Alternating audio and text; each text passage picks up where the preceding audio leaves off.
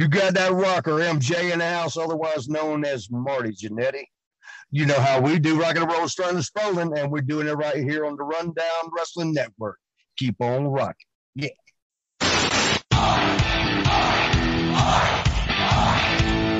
See me lying down after sunset on your color TV screen.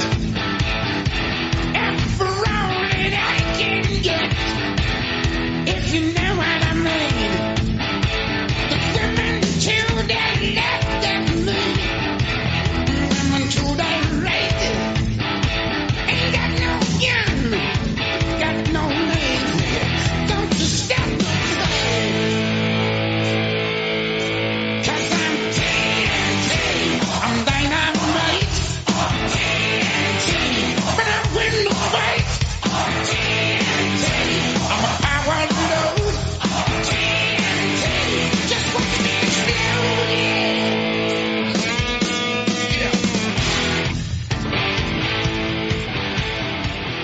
It's Thursday, you know what that means. It's episode 91 of the most elite show on the Rundown Wrestling Network. This is the AEW Rundown. My name is Adam. I'm your host. Sal is here. What's up, buddy? What's going on, dude? How's your week been? We're going to get serious for a minute. Oh, okay. Yeah. So as y'all know, we are live at twitch.tv/The Salzer Effect, raising money all month long for the Alzheimer's Association, which is a cause very close to my heart because of my mother.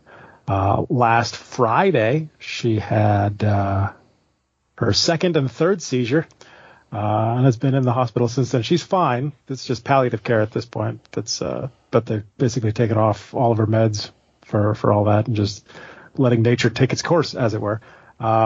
But that's the reason that I do this fundraiser, because I don't want other families, going through shit like this. So it's been an interesting week. She's not here whistling every day, which is nice, but it's kind of coming to that point, Mm-hmm. Mm-hmm. Yeah, man, it's rough, and that's actually very similar to what happened with my grandmother. Because my grandmother suffered from dementia, but towards the end, it was, it wasn't her anymore. Oh yeah. And but it was we talked about this on stream.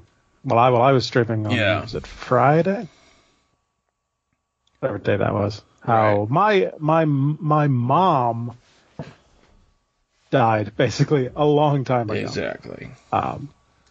So, and I still kind of feel terrible saying that, but I explained that to my dad, and my dad was like, "No, yeah, that makes sense." So I feel less terrible about it now. Well, the worst part is, and again, for me, I was a little bit lucky in the sense that it was my grandmother, because I'm removed enough from it. I'm not my mother and my aunt who are taking care of her 24/7, and they're watching her not be able to eat, and they're watching her, not be able to swallow. That was a rough last couple months, because it just was very, very slow. To the point where they would say that thing you want to be around this week and you want to go see your grandmother. I mean it. But they did that for 2 straight months. So. Yeah, they finally got to a point where my dad was finally able to convince the doctors that she can't come home. So I think they're setting up hospice something. Yeah. He has a meeting tomorrow about that. If you want to help out with the fundraiser, it runs till the end of the month. Sal will put the Tiltify link in the episode description again. It's real simple. You don't even have to create an account really. You just have to think you link your PayPal to it. But no, when I did it, it took literally about 2 minutes. It wasn't even. Yeah. You only have to create an account if you want to run a fundraiser really. So, but yeah. So, and if you want to come hang out on stream, The link will show up in my chat from time to time, or you can use it as a command for it as well. But yeah, that's where we're at. Still sitting at 250 out of $1,000 goal. I was very ambitious with the goal, but that's on me. But that's where we're at. That was my week. It's a hell of a week. Let's kind of change gears a little bit. My children still enjoy, my daughters, they still enjoy when I read them a story, all right? Which is awesome Blobfish, because as long as... redfish, blowfish. A little bit more advanced than that. We're up to chapter books now. But one of the stories... Hello, Astro. Welcome in. What's up, Astro? One of the stories I was reading to my daughter tonight, there was a 10-year-old girl who had a 7-year-old brother, right? And she was complaining that her neighbor's teenage son down the street gave her little brother, her 7-year-old brother, a skateboard when he got a new one. Like, he gave him his old skateboard. And I'm sitting here going, no, that's not a thing. I would never allow my 7-year-old to have a fucking skateboard. That you can say I would never allow my 7-year-old to give away a skateboard. No, but you know what? Would you? Your son's almost 7. Would you let him have the high school kid next door's old skateboard? I mean, if he wore all the pads and shit. 7 though, like a skate, like maybe rollerblades. I don't know. Maybe because I'm a dad of daughters, and I'm just like, no, you're gonna freaking break your neck. Now I'm just imagining a high schooler giving a 7-year-old a pair of rollerblades. Yeah, that too. These are a size 12. You'll fit into them in about 8 years. All right, actually, can you picture your son right now on a skateboard? I know he's 6, but can you? Yeah. Oh, Jesus Christ! Like I said, he'd have the elbow pads and knee pads and all that. He's got his helmet and everything. But we got him in the pool this week finally. Oh, nice. How'd that go? He's been jumping around like a maniac in the pool. He insisted on going out on Friday. Friday was when she had the seizure, so I had to stay home from work and hang out with him. And he insisted on going in. It was 10 o'clock in the morning. It was 67 degrees outside. Oh my! And it was misting. And he's like, "I gotta go to the pool. Gotta go to the pool." I'm like, fine. Lasted 10 minutes in the pool. Oh my God, that's what my kids do. I want to do this. I want to do this. I want to do this. And like within 10 minutes, they're like, "I'm bored. Can we go do something else?" Yeah, he finally discovered it was cold out. But now suddenly he doesn't want to go in the pool by himself at all. I'm like, you're fine. You were just fine last week. No issues. Is there anybody who lives around you who has like a child your son's age? I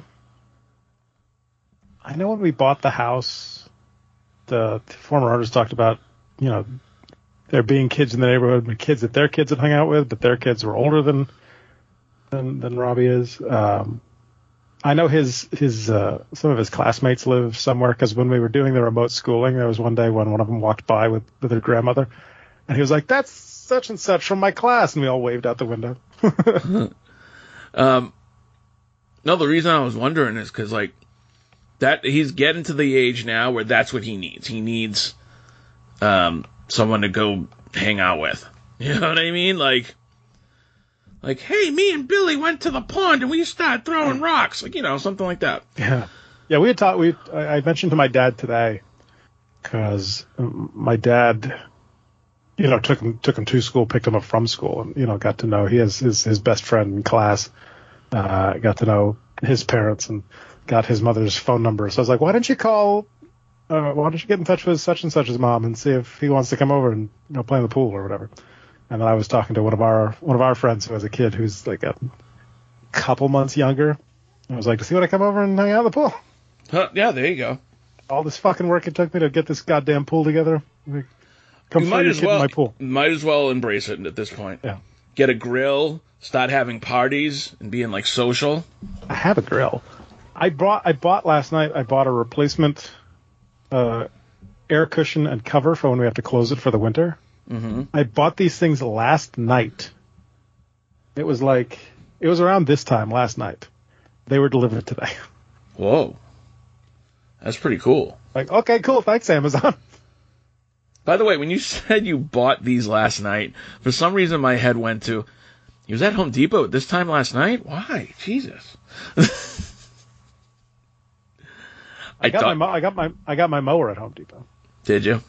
Did I tell you about the mower? I can't remember if I talked about the mower. I mean, I'm such a fucking old dad now. Yeah, I know. I bought a mower. Yeah. I got my child tax credit. I bought an electric mower because the old one shit the bed. No, we're still young. That's why we're talking about wrestling. And we should move right along and talk about wrestling. Okay. Because at this point, this has been Dad Talk episode 201. All right. Let's begin with everyone's favorite YouTube show, Being the Elite, episode 265, entitled Good old-fashioned extortion. Good Old-Fashioned Extortion. I was going to do a thing where you watch BTE and recap BTE, and now that the Dark Order on Sammy's vlog, I watch Sammy's vlog and recap Sammy's vlog, but Sammy's vlog is like 20 minutes long, and I was running late with everything as it was because I got called into work on Tuesday, and I was like, I don't got time. Okay, I mean, we can do that if we talk off air and plan it for next week. For this week, I guess, we didn't watch Sammy's vlog. Although we didn't watch it last week. Although we might not even have to, given what happens here. But anyway, let's begin. Let's begin with the cold open. Let's not get too far ahead of ourselves. Yes. The Bucks are sitting in massage chairs. Like the ones they have at the mall. And I wonder if those are sold by my old company that I used to work for. Oh, did they supply massage chairs to malls across America? That was the same model as the vending chair that we sold. Ah, gotcha. But a lot of different companies sell that vending chair, because the ones in the mall around here are that one, but they have a different company name embroidered into the little head flap thing. Anyway, in chat, Astra says, I had a skateboard at 6. I fell a lot. And KT says, I'd be happy if my 8-year-old got a free skateboard and it got him away from the TV. That's true. Very, very much that. My kid has taken to watching, I think I've talked about this before, my kid has taken to watching Pokemon and Minecraft videos on YouTube on the PlayStation, but it's my YouTube account that's logged into the PlayStation, so I get some weird fucking recommends on my YouTube now. Mm-hmm. Have fun with that. He's fucking up my algorithm, Sal. I know. Your poor algorithm. All right. So all the Bucks do at this point is just brag about how they have 30 minutes to kill, so guess what? They're going to get massages for 30 minutes. It's like, good for you. Who gives a shit? Yeah, pretty much. We get our title sequence. Who cares? We get the shopping music. That's what I'm calling it now. And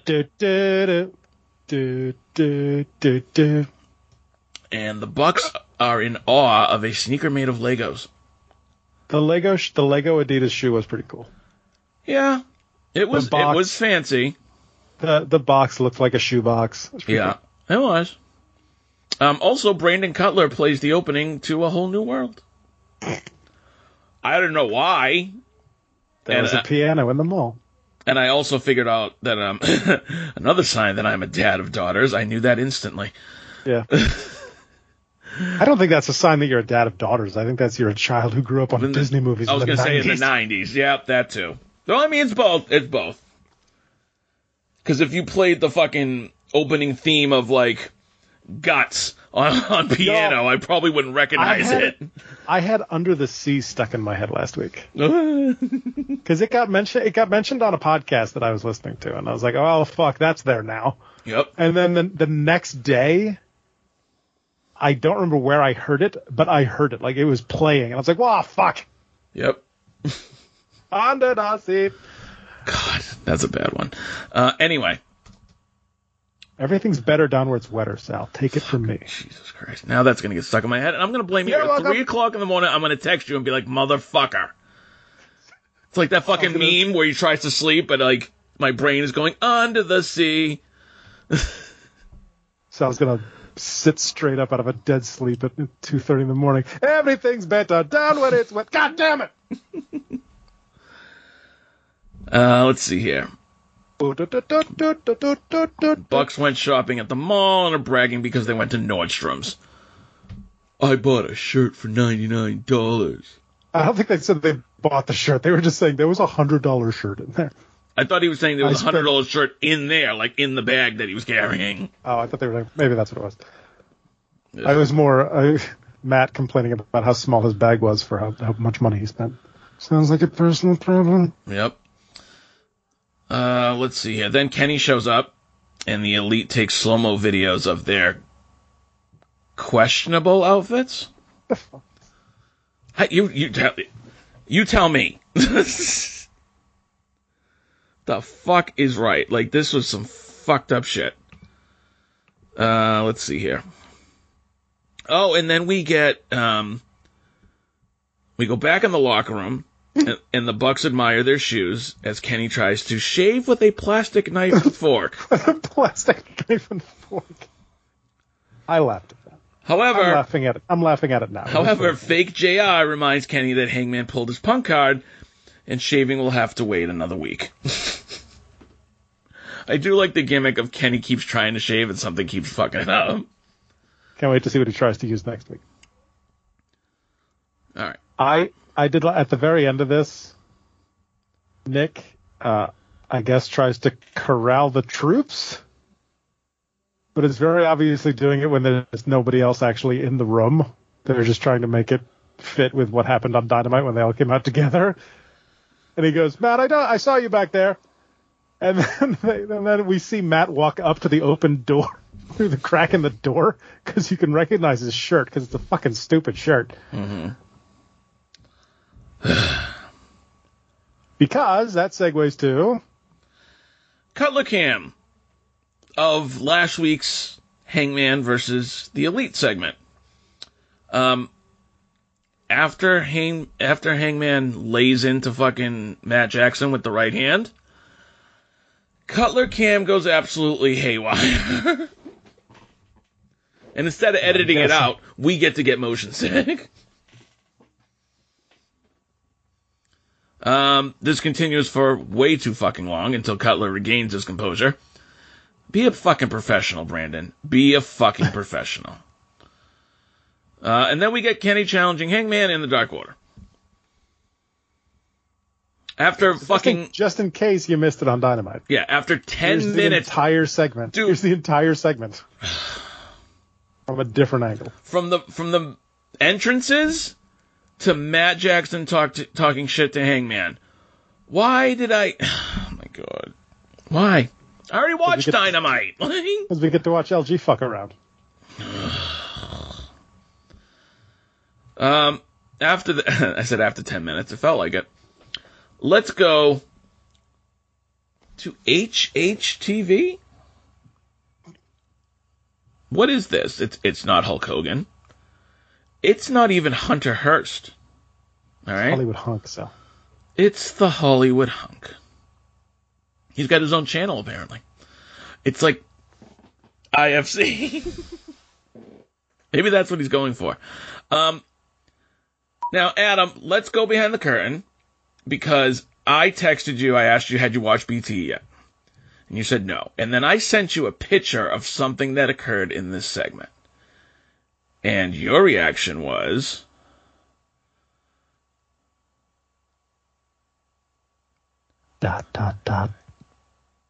Yep.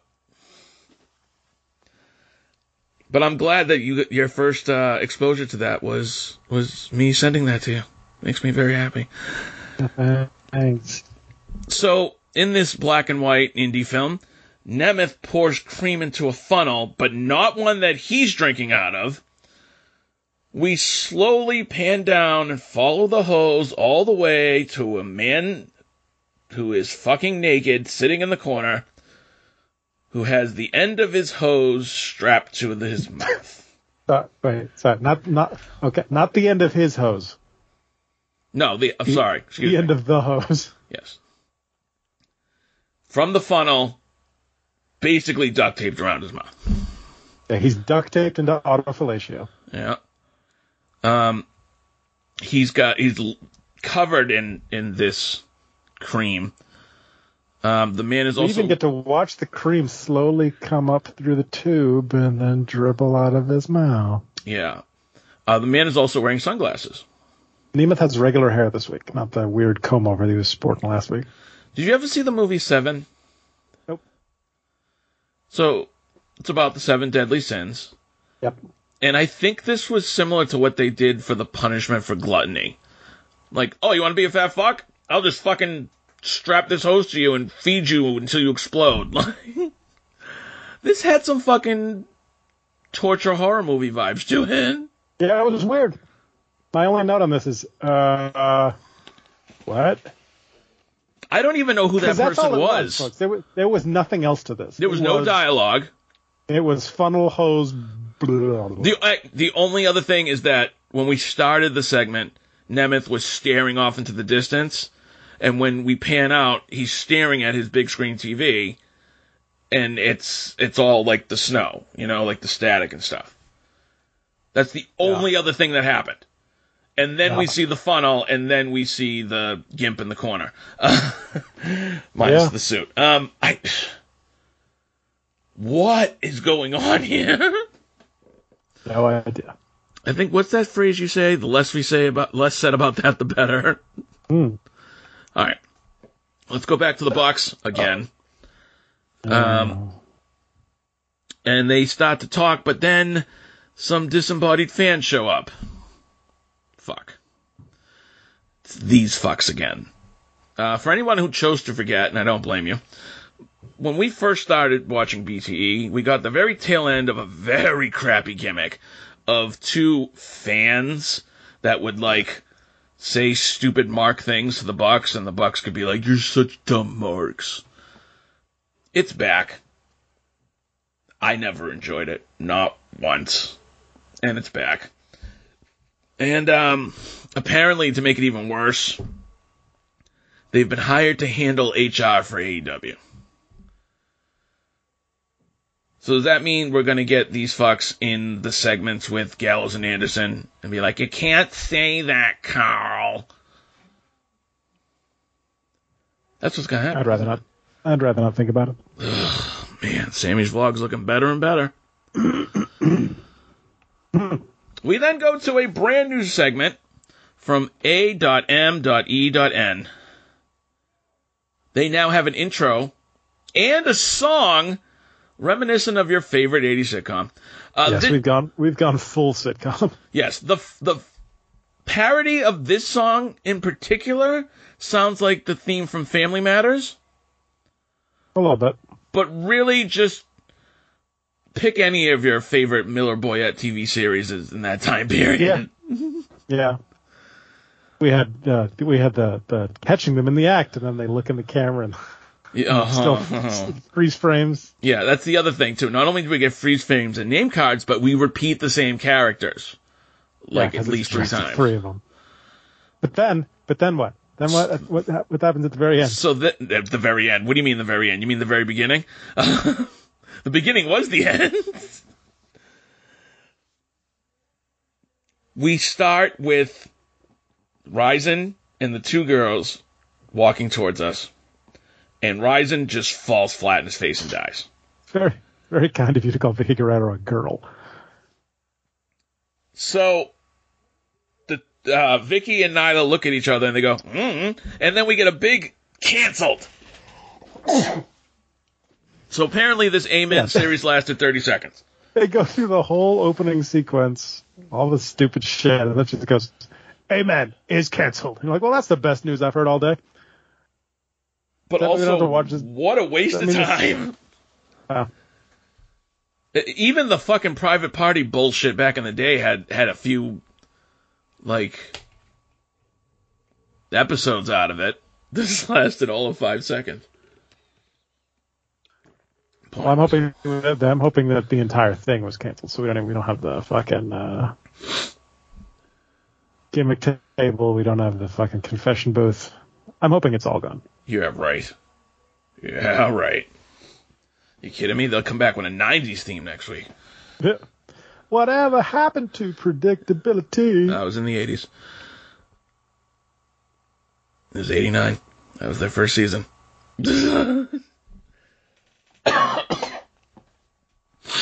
Alright. Let's go back to the Bucks. Oh, for fuck's sake. They are now joined by Kenny. Matt is smelling a rose, but it's like a fake one. And then Matt Hardy shows up. He tries to fucking blame his loss on being sleep deprived for 72 hours because his daughter was born. Matt Hardy proving he's more and more of a shitbag every day. He then sucks the... It was 87 to 95. Yeah, okay, so I said 80s. It was more in the 90s than it was the 80s. But the theme song was created in the 80s. That was my point. Okay. I have to read the sentence exactly how I wrote it. Hardy then sucks the Bucks' dicks, goggles their balls, and even tosses their salad. Hardy says they are the best tag team of all time. He also spends the next 5 minutes trying to shit on the New Day. And he even gives Kenny a lick and a blow as well. He name drops all of your favorite WWE stars and says Kenny's better than all of them. Kenny confirms he does enjoy getting his knob gobbled. But he can't sit here all night. He has to leave. But first, Hardy has to say he wants everyone to know that he stands with Kenny. What was this? Was this just Kenny complaining about Roman Reigns and John Cena and everything like that? No idea. And the joke was that, you know, Matt Hardy was reading all of these things he was saying about the Elite off his phone, like somebody paid him to say it. Ha ha. Ha ha ha ha ha ha.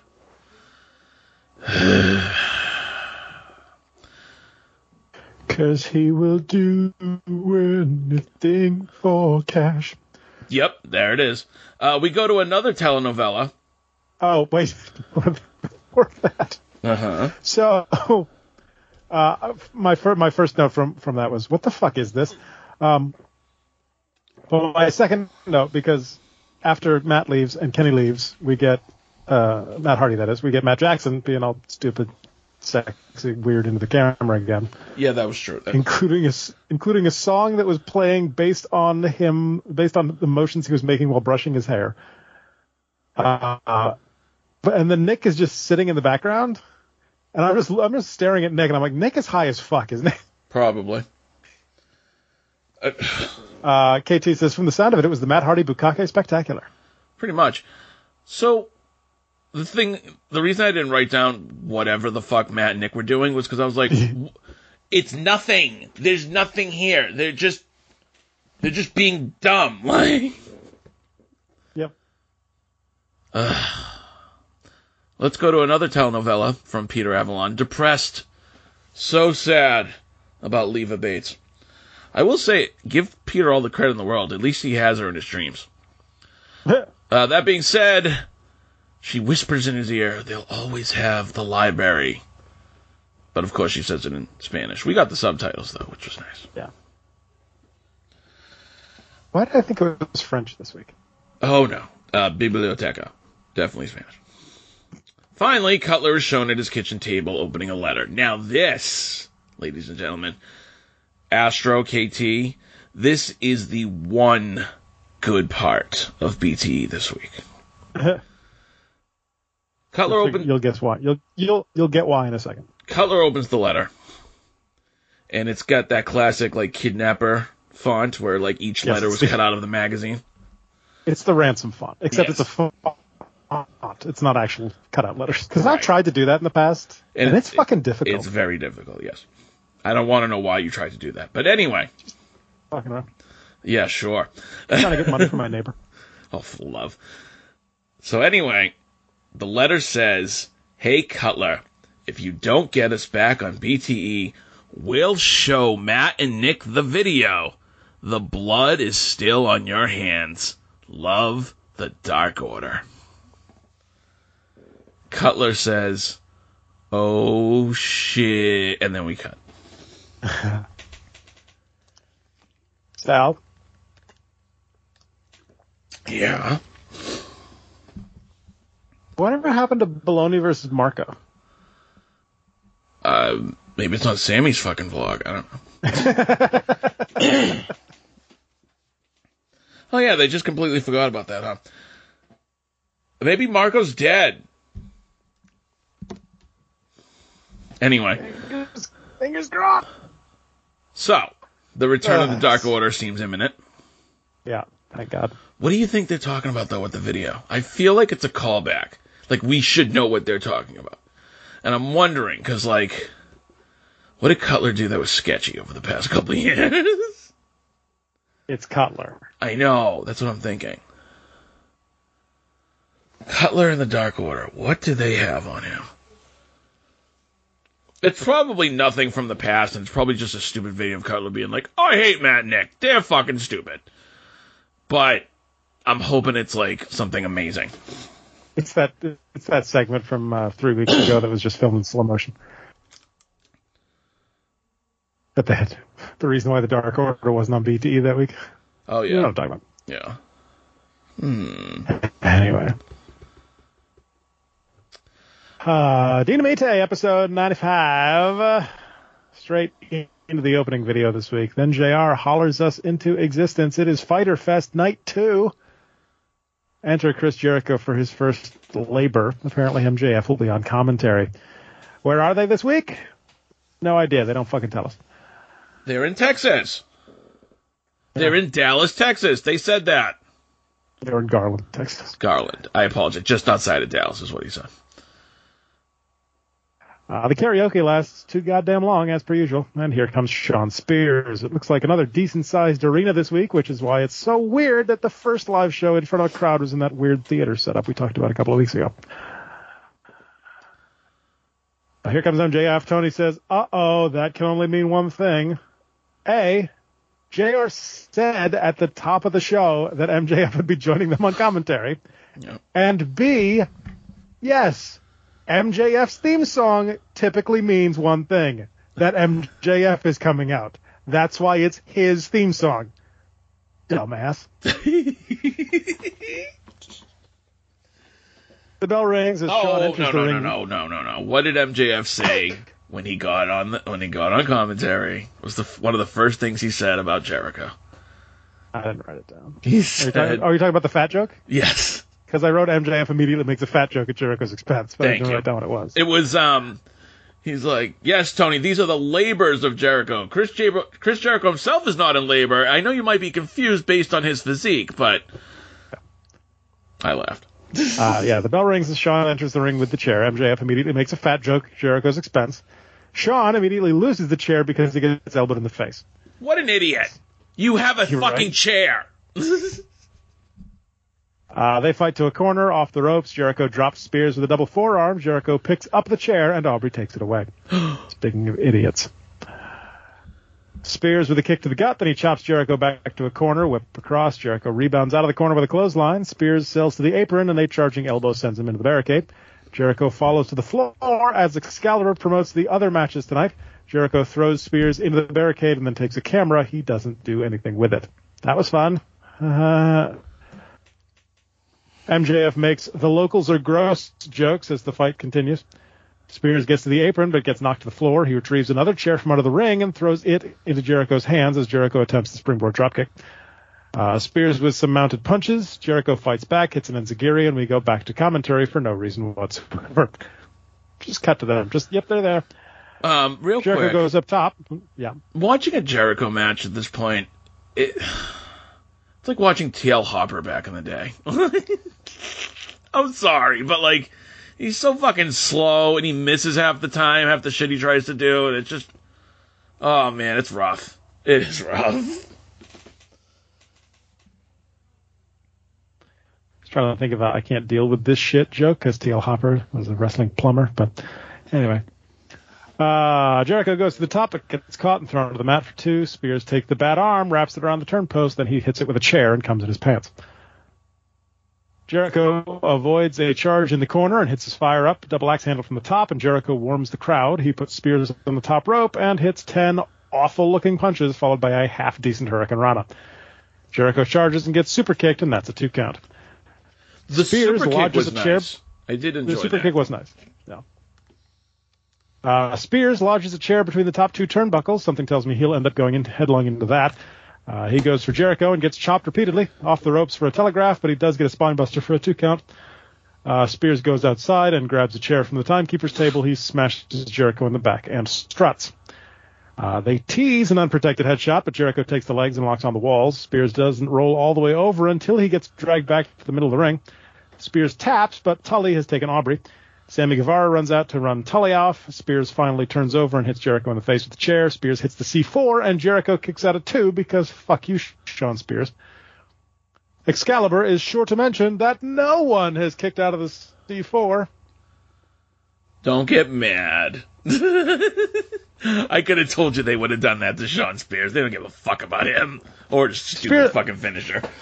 Spears grabs a chair and places it flat atop the turnbuckle in a different corner. He lifts Jericho up for another C4, then grabs that chair and puts it on top, as though to C4 Jericho onto the chair. But Jericho drops out. Shockingly, Spears gets sent headlong into the chair he wedged in the corner. Then Jericho hits the Judas effect and pins Spears for 3. What? Jericho won? Jericho whipped Spears and threw him headfirst into that chair. Didn't he use a chair? I thought he wasn't allowed to use a chair. He used Spears' momentum. Spears set up the chair. I don't know. Technicalities. And the Judas effect looks shitty. Of course it did. I'm just being honest. When he first came in AEW and he was, he unveiled that move, it wasn't terrible, but it's gotten much worse, in my opinion. It was never great, but it was passable. It's not a good move to begin with. No, but it was passable. The back elbow. I know. Match was all right. I don't know. You knew he wasn't going to lose because we're on labor number 1. KT says, love how Tully went to hit Sammy. Sammy ducked and hit him with the Hogan finger point. He did. That was actually... Yeah, that's the other problem. The most entertaining part of this entire match was fucking Sammy Guevara. And Tully Blanchard, yeah. And, ducking the 2 wild shots by Tully. and then chasing them off. There was nothing to this match for me other than MJF on commentary. Yeah. They made Spears look like a joke. What else is new? You knew Jericho was going to win. Aubrey's a fucking... she's useless. She's a referee who has a vagina. I don't know. I didn't care. Again, it was there. I was just glad when it ended. MJF takes the mic and sarcastically congratulates Jericho for passing labor number 1. Then says, if anyone else comes out to help Chris like Sammy did tonight, that kills the deal. I like that. Because he was like, he noticed a loophole, and he was like, yep, gonna fix that up real quick. Right, yeah. Labor number 2 is a no disqualification match against known criminal and violent shitbag Nick Gage. Well, I'm probably not going to like that match. Okay. Real quick. Just before... Let me go ahead. All right, that's fine. Okay. Nick Gage is here, so I guess it's a good thing Jericho won, because otherwise he would have just been sitting out back for nothing. Nick Gage looks like he's wearing a mouth guard, but he's not. Let that sink in. He just has incredibly fucked up teeth. Yeah. So... KT says the same thing. Does Nick Gage have a gigantic chipmunk tooth? Apparently. Yeah. So... Your thoughts? Before I even get to my thoughts on Nick Gage, I will say I appreciate the delivery by MJF. Because he built it up. He built, this man once stabbed a man in the jugular. That's a thing that happened. We'll talk about that in a moment. This man robbed a bank with no mask. I thought MJF's delivery on when he finally announced the name was fucking picture perfect. Yeah. That is the last nice thing I'm going to say about this segment. And to Sean's point, I like that they're going outside of AEW. Oh, that's that it's not the first just, time. It's not the first that it's time. not, but for this, I mean, it's not just Jericho going against Pinnacle member. Right. But did it have to be Nick Gage? Yeah. So, have you ever seen a Nick Gage match? KT says, is Gage showing off a pizza cutter meant to be him saying he's hardcore, or is it another fat joke at Jericho's expense? A little bit of both. Have I seen a Nick Gage match? No. Okay. And that's on purpose. Never seen an entire Nick Gage match. I have seen clips, because you see clips when you're a wrestling fan and you're looking Watching for wrestling Botchamania. things. Yeah, exactly. Botchamania specifically. I only know who Nick Gage is because he tried to fucking murder David Arquette. Really? That's the first time you heard about him. Oh, see, I knew he was... I just knew he was a deathmatch guy that did horrible, despicable, disgusting things in the ring. And I don't like that shit, Sal. I don't seek it out. No. I didn't seek it out. Like, again, you said Botchamania, right? Yeah, I can see him on Botchamania and not know who the fuck he is. No, that's true. That's true. Oh, no, that's the thing, though. I couldn't pick him out of a lineup. You know, I just know, like, oh, that's the fucking guy that ate light tubes. Oh, that's that bucktooth motherfucker. But the thing is, I don't ever want to hear anybody bitch about Jimmy Uso. Ever. You're gonna fucking... all the fucking IWC that's like, he should be suspended because he got a DUI. Motherfucker, Nick Gage almost killed a man, and he literally robbed a bank. What happened? I said on purpose. Yeah. How do you bring that guy in with a straight fucking face and be like, it's okay, it's just one match? Yeah, but you're giving him a fucking payday on TV. This fucking vile human being who probably, in fact, JR said it correctly. Isn't he supposed to be in jail? And we're not even talking about the bank robbery. Like, look, I get it. You go through tough times in your life. No, I'm talking about him fucking stabbing David Arquette in the throat. A guy who's not even a fucking worker. Wow. Yes, has he been trained? Sure. But David Arquette is not known for wrestling. David Arquette is known because he's in movies. Or was, like a long time ago. You can't just... I don't think you should stab anybody in the jugular. But when you do it to somebody as known as David Arquette... I need some kind of plinky planky piano music to put under that, and something that says, a lesson from Sal. I don't think you should stab anyone in the jugular. But the thing is, when he did that to Arquette, now I would say a good 90% of the AEW fans know who he is and what he did. Yeah. So you're endorsing that. You're being like, yeah, absolutely, we'll bring this guy in for a payday. Who cares? We don't care. He's on the team now. He's on the team now, so he's cool. That's some fucking bullshit, man. Like, Tony Khan...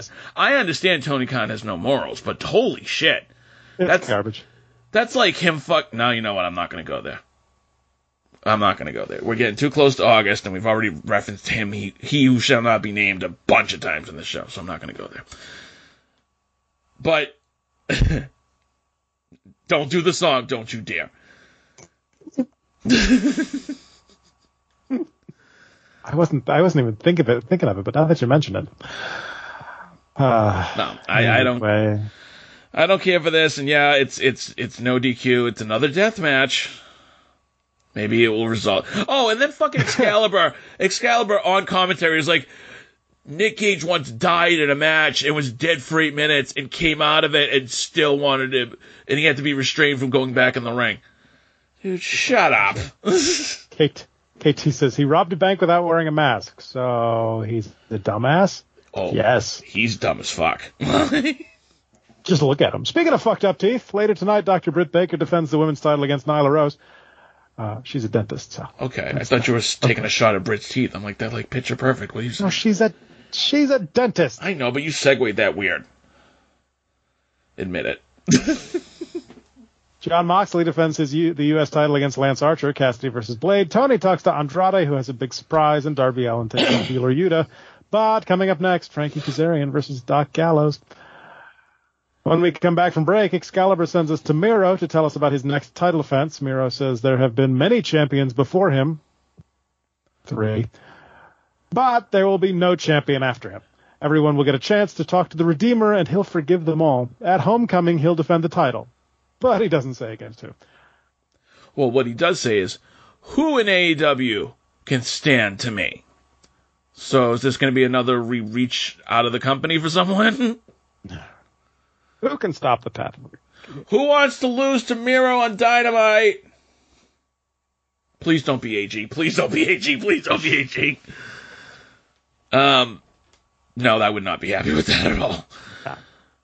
But yeah, do you think they could do that? Do you think they because I don't see anybody. Who the fuck is it going to be? Like Christopher Daniels? With this short of a bill, who knows? Yeah. We fucking Griff Garrison and he'll beat the shit out of him in 2 minutes. It's going to be Sting! No, it's not. No, there it's have not. been many. No, it's not. There have been many champions before him. Many. 3 champions. Cody, Brody, and Darby. Sorry. Cody, Brody, Cody, and Darby. Yeah, well, I was going to say Cody won it twice. There have been many reigns before mine. Nah, I don't know. It was a stupid way to start a promo. All right. We're okay. That was it before the match, right? Yep. Okay. Match number 2, Doc Gallows versus Frankie Kazarian. Gallows makes his way out accompanied by Carl Anderson. We are then shown a highlight clip of Gallows attacking Kaz on Dark Elevation. Well, at least they're fucking referencing it. The Good Brothers are rocking the Impact Tag titles because guess what? I guess they won the belts back at Slammiversary last week. Fuck's sake. Frankie comes out to a decent reaction and an even better theme song. This is the first time I'm hearing his solo theme, and I like it. The bell rings, and Kaz immediately charges Gallows and hammers him with strikes in the corner. Gallows shoves him off, but Frankie hits a dropkick, sending Gallows back into the corner and continues the assault.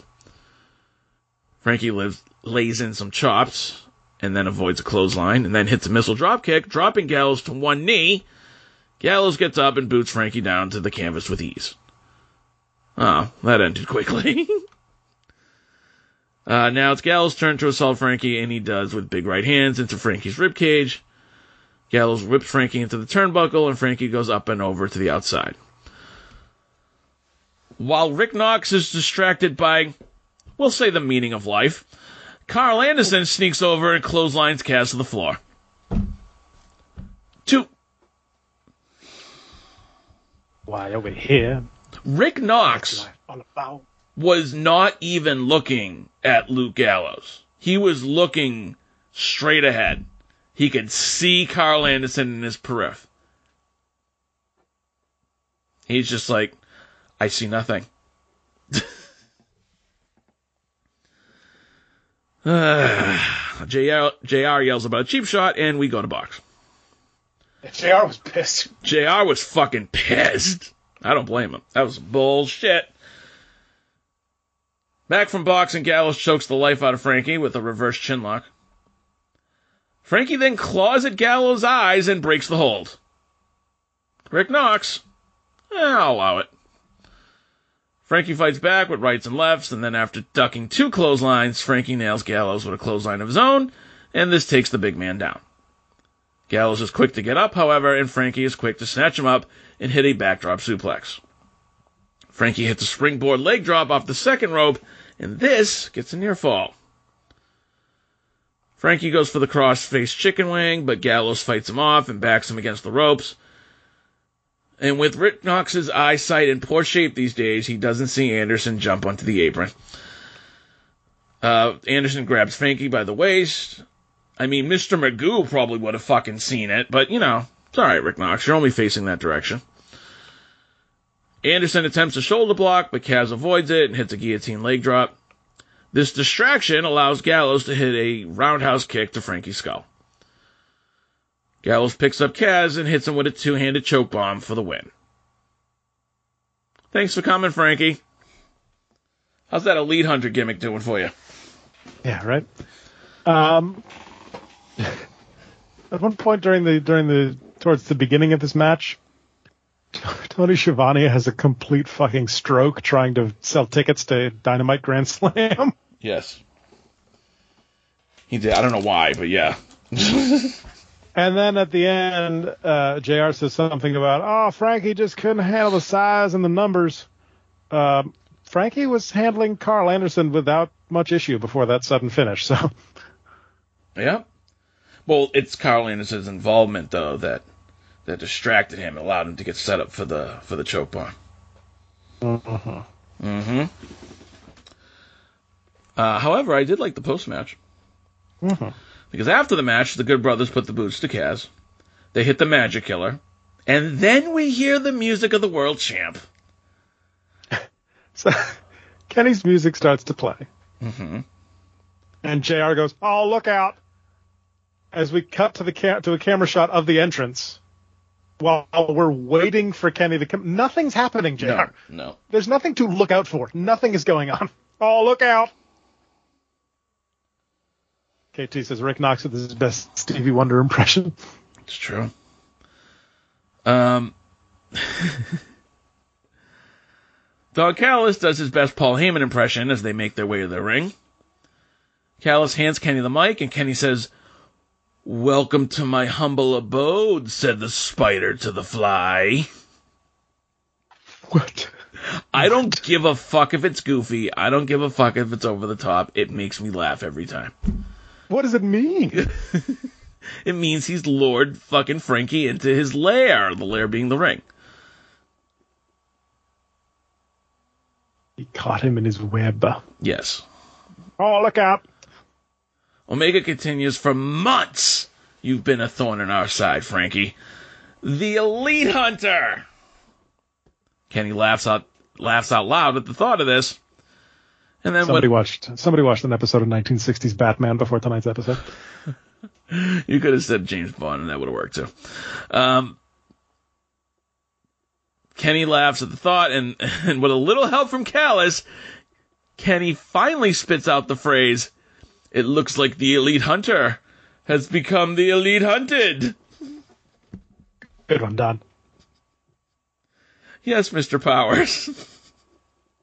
I expect you to die. Oh, fuck Kenny Omega. Anyway, the Good Brothers hold Frankie up, like Kenny's going to smash him with the belt. And Callis says, "Let's show everybody what the Elite are going to do to Hangman Page." As if on cue, out comes Hangman Page. Oh, look out.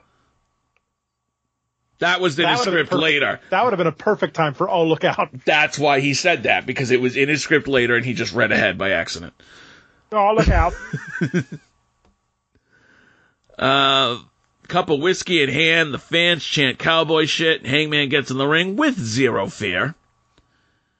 Callis says, "Whoa, cowboy." You know, he's been waiting all week to say that. Cero miedo.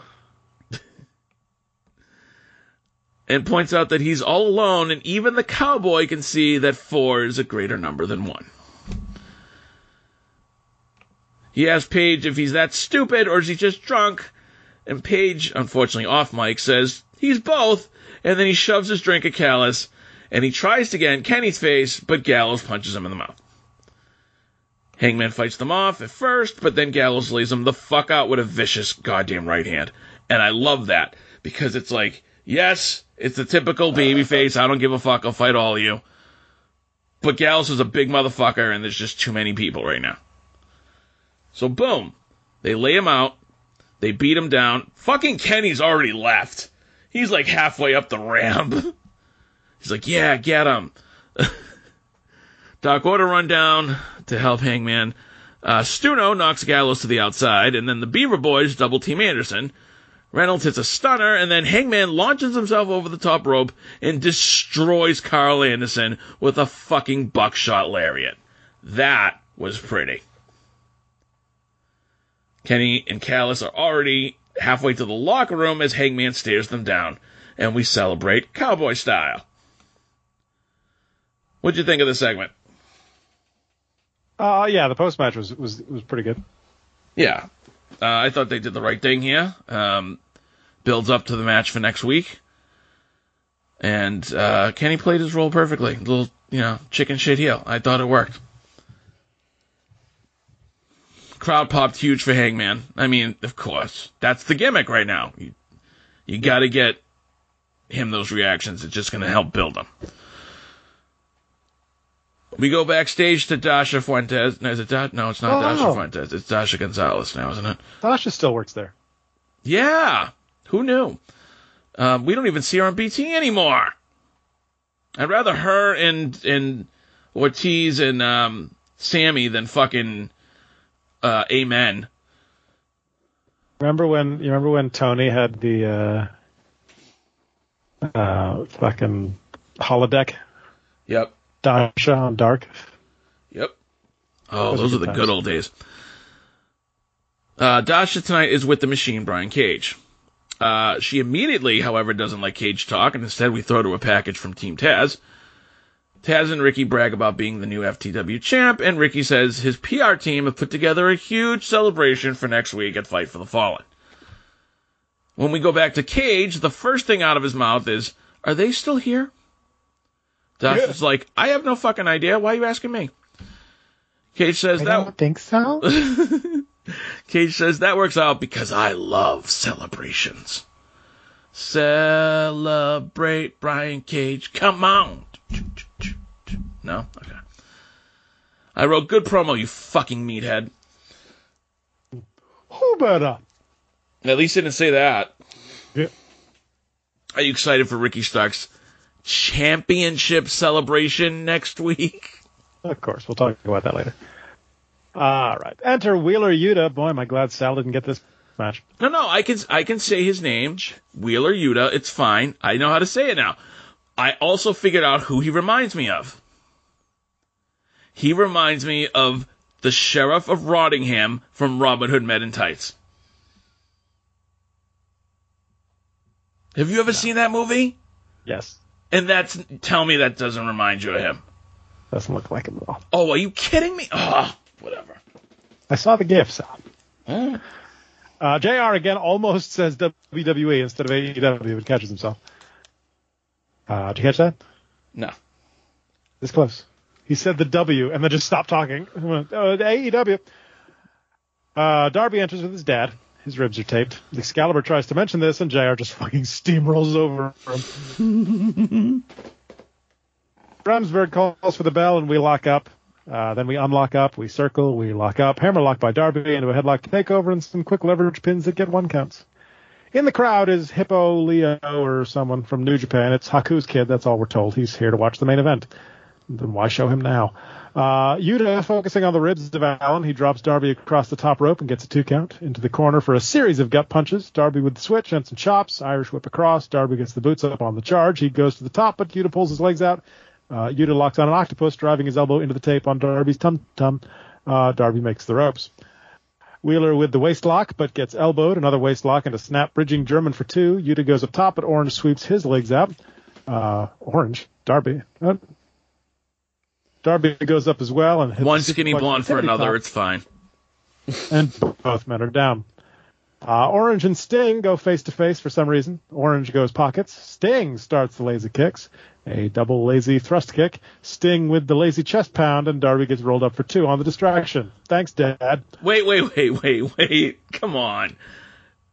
The lazy chest pound made me laugh. I don't care if I'm not supposed to. That was funny. Tell me that wasn't fucking hilarious.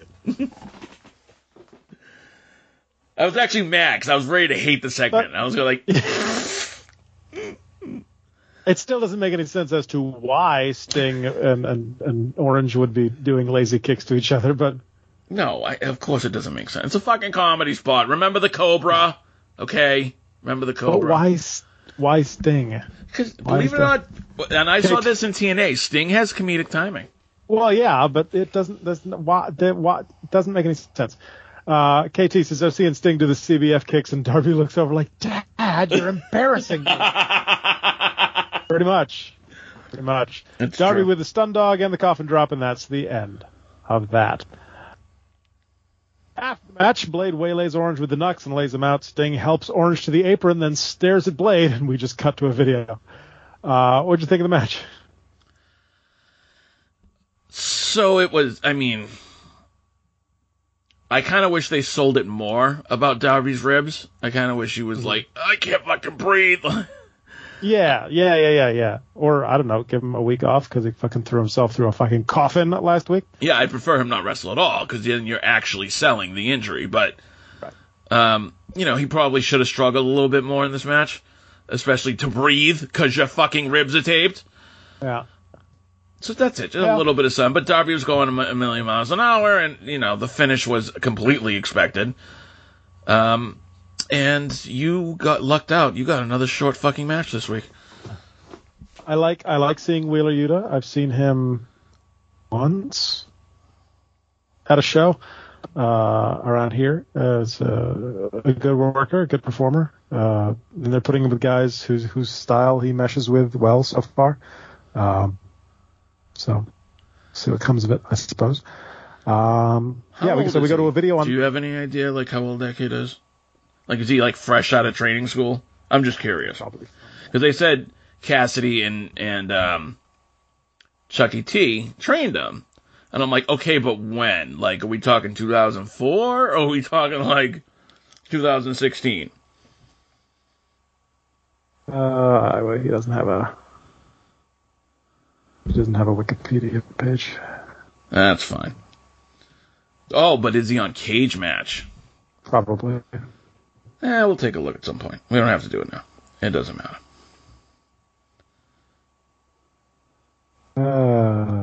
In April 2018, he was 21, so he's 24 or 25 by now. We go to a video on the history between Moxley and Archer in their previous Texas death match. We see Hippo in the crowd again. He gets a nameplate this time, so apparently it's actually Hikuleo. Hikuleo, not Hippo. Did you fucking call him Hippo? I called him Hippo the first time, too, because they didn't put his name. They just said his name and didn't put it on the screen. And didn't say, it's Hippo Leo. Hey. Okay. Up next, Baker versus Rose.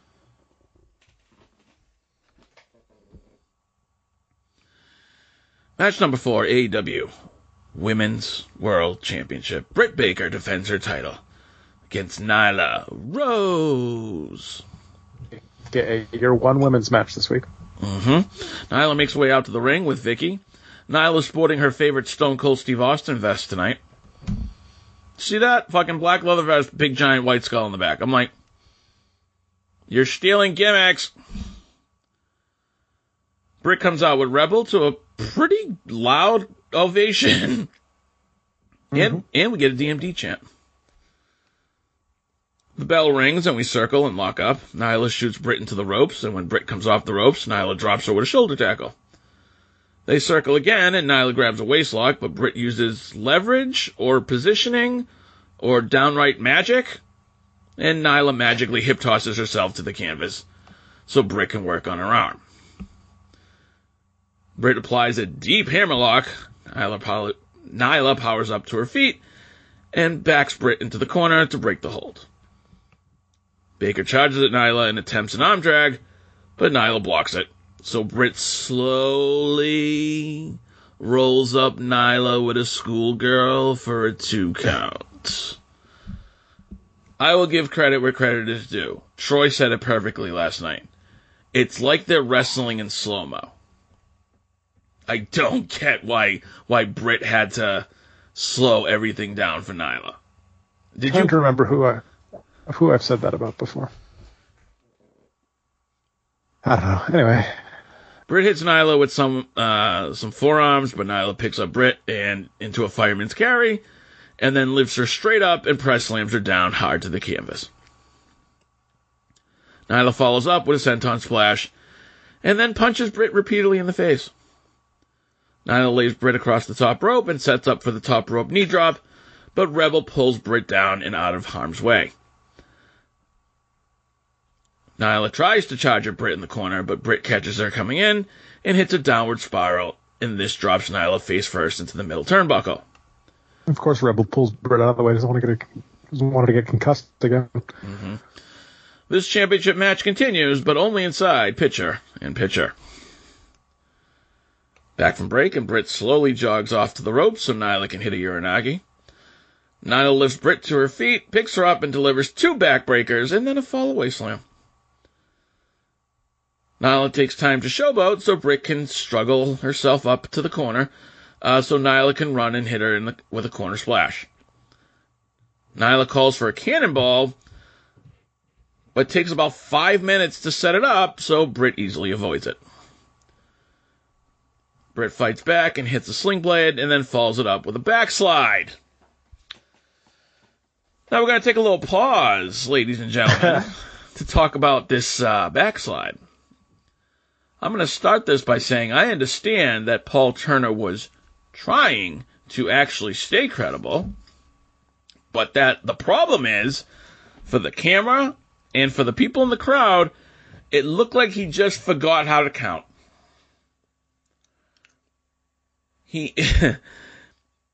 Nyla was in the backside position for 3 seconds. The crowd counted to 3. Apparently, one of her shoulders may or may not have been up, if you believe JR. And that means that Paul Turner started to count, but then stopped, and then started, and then kind of just didn't know what to do, and then was like, 1 count. Dude, the crowd shit all over that. They were fucking pissed. And like I said, I get it. I get what Paul Turner was trying to do, but it looked like shit on TV. Am I wrong? Yeah, I mean, a lot of stuff in this match looked like shit on TV, but... Yeah, that's true. Hello, Toku. Welcome in. All right. Britt hits a DDT, and this gets a 2 count. Britt goes to the ropes so Rebel can glove her, and Shivani says, "Don't turn your attention away from the big girl." Danny or Donald? Huh? Glover. Oh. Did you catch Shivani say, "Don't turn your attention away from the big girl"? Yeah. Dude. Fuck. Has a point. Could have been phrased better. Yeah. Britt slowly turns around and Nyla slowly goes for a chokeslam, and Britt reverses it into a victory roll for a 2 count. And then, let's see here. Baker tries the lockjaw, but Nyla elbows Britt in the mouth to escape. Nyla hits a Death Valley driver and follows up by draping Britt over the top rope. Nyla goes up top. Rebel thinks about interfering, but instead says, "No, I'll just get in a fucking screaming match with Vicky Guerrero. That's one you're not going to win." And so Nyla jumps off the top rope and knees Britt in the side of the fucking head. Fuck. Somehow, someway, Britt kicks out. This gets a DMD chant. Britt hits a swinging neckbreaker, and then a super kick, and then another to drop the native beast. She covers, but Nyla gets the shoulder up at 2.5. Britt runs off the ropes, but Nyla grabs her by the throat and hits a chokeslam for another 2 count. Britt hits an awful-looking crucifix bomb for a 2 count. Britt then commits a cardinal sin anytime you're on TV and tries a crucifix pin again, and it still looks like shit. Don't do that. If you fuck up a spot, especially one like that, don't try to do it again right after. God, that came off looking like shit. Britt gets pissed and hits 2 consecutive curb stomps. Those actually look nice. Yeah. The second one was gorgeous. Second one was beautiful. And she hits the curb stomps for the win. No, Nyla kicked out. Damn, I fucking bid on that.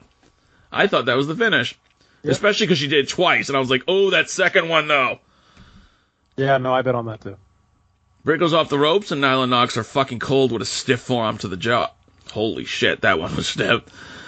Nyla can't capitalize, however, as both girls are down. Rebel jumps up in the apron to distract Paul Turner, and Britt grabs the women's title belt. Britt lifts the belt to strike, but instead we do an Eddie Guerrero spot. Nyla tosses the belt back to Britt, and we do another Eddie Guerrero spot, and Paul Turner catches Britt with the belt. Okay. Why would Britt Baker not want to get disqualified? It's a fact. She's the champ. She'll keep her title. She'll keep the belt. Who cares? And plus, it's Paul Turner. He's probably not even going to DQ you. He's probably going to be like, that's all right. Just don't do it again. Also, in my opinion, I don't know. It feels like at this point we're starting to milk that spot a little bit. I've seen it a little bit too much in the past couple of years from both companies. It was really cool when you used to see it sporadically, and it would be like, oh, an homage. But, like, I don't know. I feel like AEW specifically, I've seen that spot a couple times now. Britt argues with Turner that she didn't do anything, and the crowd chants for Eddie. Nyla kicks Britt in the stomach and hits the Beast Bomb right in the middle of the ring. Not gonna lie, at this point, I am scared. She covers, but Britt kicks out. Thank God. Fuck your finish. There's a lot of that tonight. Nyla picks up Britt for another Beast Bomb, but Britt counters into an arm drag and transitions into a lockjaw.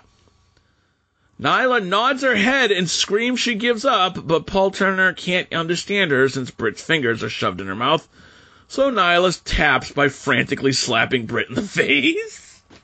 Yeah. She was nodding, yes, I give up. I don't know why he didn't call for the bell. Because he's a dumbass. Your winner and still, Dr. Britt Baker.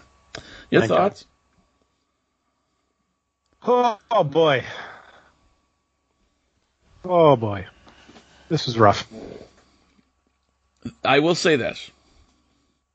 There were a handful of spots that I thought looked really nice. I'll give them that. It wasn't a complete shit show.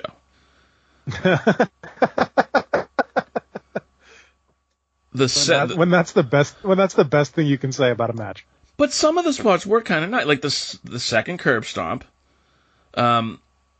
Even the normal spot of the two backbreakers, and then you hold the backbreaker, and then you toss for the fall-away slam. I liked it. That was fine. That's typical, heel stuff, especially when you got a dominating heel. I didn't mind that. Hell, even the fucking knee drop looked good. I'll give Nyla credit. When do I ever say that? But there were so many other things during this match that was like, oh, that was bad. Oh, that looked awful. Oh, fuck. Yeah. I had trouble focusing on this match. Yeah. Like, because it was not good, and there was no chance that Nyla was winning. So I was just like, yeah, it's okay. It's there. It's playing. Sure. Also, for all the missteps that Nyla has had with Britt Baker, that Nyla has had with Shida, that Nyla has had with Rio, maybe stop fucking giving Nyla title shots. It's never gotten better. Remember that match against Shida at the pay-per-view that time, and we were like, ugh. I don't know. After the match, we go to a press conference from earlier today where Tony Schiavone has an announcement. Schiavone says that at Fight for the Fallen next week, Santana and Ortiz will finally take on FTR. Finally. Yes. Ortiz takes a shot at WWE, because that's, it's AEW, and says, while you two were off playing patty cake elsewhere, we've been here since day one. Santana then says, and I quote, enough of this wrestling. Isn't that what we're here to do? And then he proceeds to pull out pictures out of his vest that show how poor him and his mom were.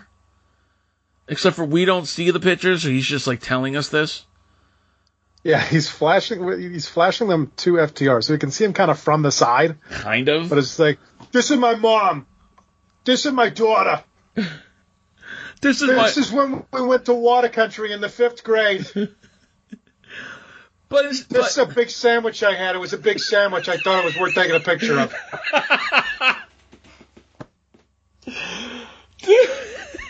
And that's the best thing, is like, he's like, this is an article from the paper when my mother had to sue the city to get rid of slumlords. Why are we doing This Is Your Life? This is my third grade report card. Nobody asked for this. Dude, and then the best It says B plus in math, but it was a D. I changed it with a marker. Dude, and then hard cut, so who knows if he kept going. But Did someone say oops? I didn't hear an oops. Dex feels the same way as all of us, and he completely no-sells everything Santana says. And he says, You want to sit the fuck down, pal? he says, listen, he literally says, I only care about three things, aka I don't give a shit what you're talking about, dude.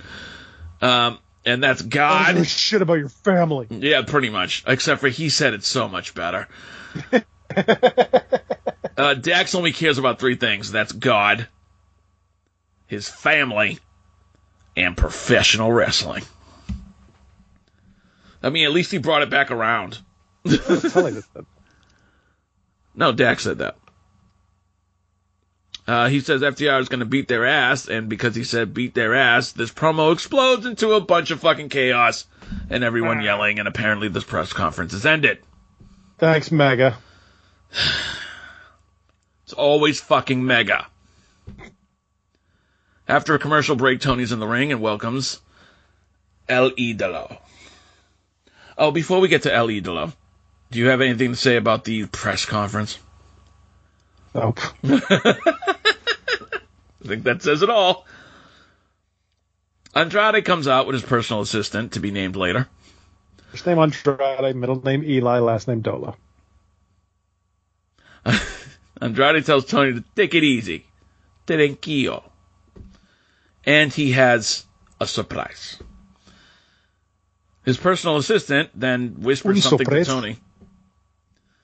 He shows him the iPad. Yes. Tony's like, I can't believe I'm saying this, but ladies and gentlemen, please welcome Andrade's new executive consultant, Curtis Axel. No, I'm kidding. No. He only took his father's gimmick once. No, instead, this new executive consultant is... Ooh, Chavo. From the star of the show... No, I fucked that up. From the show Glow, it's Chavo Guerrero. Chavo comes out. Now, mind you, they are in Texas. Yes, okay. Is Andrade a good guy or a bad guy? He's a bad guy. Because Chavo's a good guy. They're in fucking Texas, Sal. Chavo's a good guy. Yeah, it's true. Oh, but they're not. You heard the promo. They're not in El Paso, though. They're in You fucking... heard the promo. Which is, by the way, that's why I said Dallas, because he said Dallas. When Chavo comes out and just goes, Texas! Texas, Texas, Texas, Texas! I know. Texas! He did. Let's see here. Chavo was happy he's getting cheered, and I wrote, but of course he is. I mean, they are in Texas. Chavo puts over the talent in AEW, but of course saves the most praise for Andrade. Enter the Death Triangle. You see, Pac heard Andrade call him out last week and says he doesn't know who he thinks he is, but let it be known the Death Triangle hides from no one. Andrade then thanks Pac for coming out, but speaks directly to Phoenix and Penta, and says that they're really good, but with him, they could be great. Andrade talks to them in Spanish, and then Chavo grabs the mic and says he'll take a minute to explain to Pac, since Pac only speaks one language. You didn't think that was a backhanded fucking heel comment? I enjoyed that. I also enjoyed Penta responding and Abrantes translating Penta, talking to Andrade. Oh, no, well, we haven't got to that yet. We will. I know, it still made me laugh. Because I so bad. I know I'm jumping ahead, but I so wanted Andrade to go. I know what he said. That is true. I was waiting for that. Okay. Chavo then tries to babyface his way out of it. He says they are super talented and they might be talented, but when he looks around their waists, there's a significant lack of gold. If they want to change that, they need to start listening to Andrade. Speaking of Andrade, he has one question. One question. Uno pregrendo. Oh, sorry. Why do they work for Pac?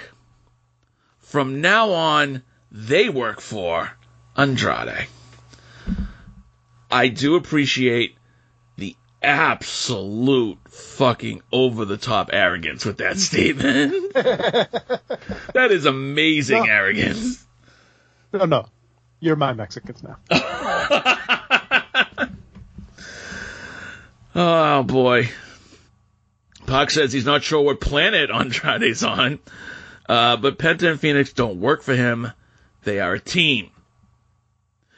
Death Triangle is a team, damn it, a team. Phoenix takes the mic and puts over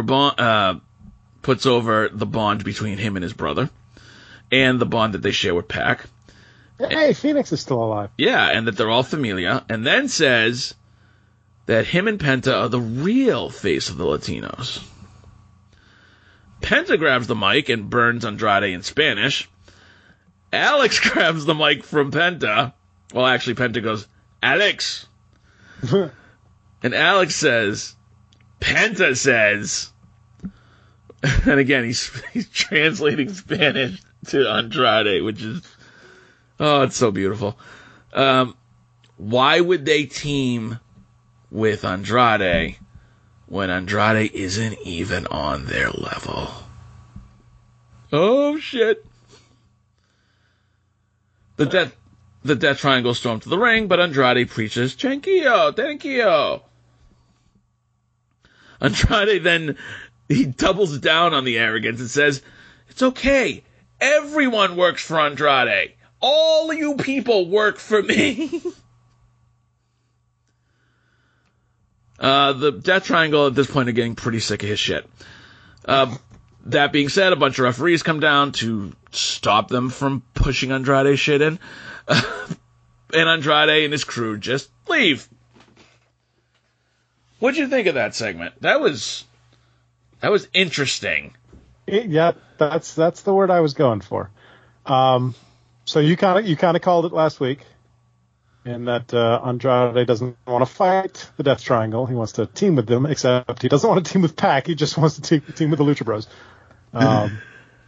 Which, by the way, the whole time when they're walking down, I'm like, oh, Phoenix and Penta are about to shit kick Pac, aren't they? Chavo. Nah, he's there. Chavo. He's another Guerrero.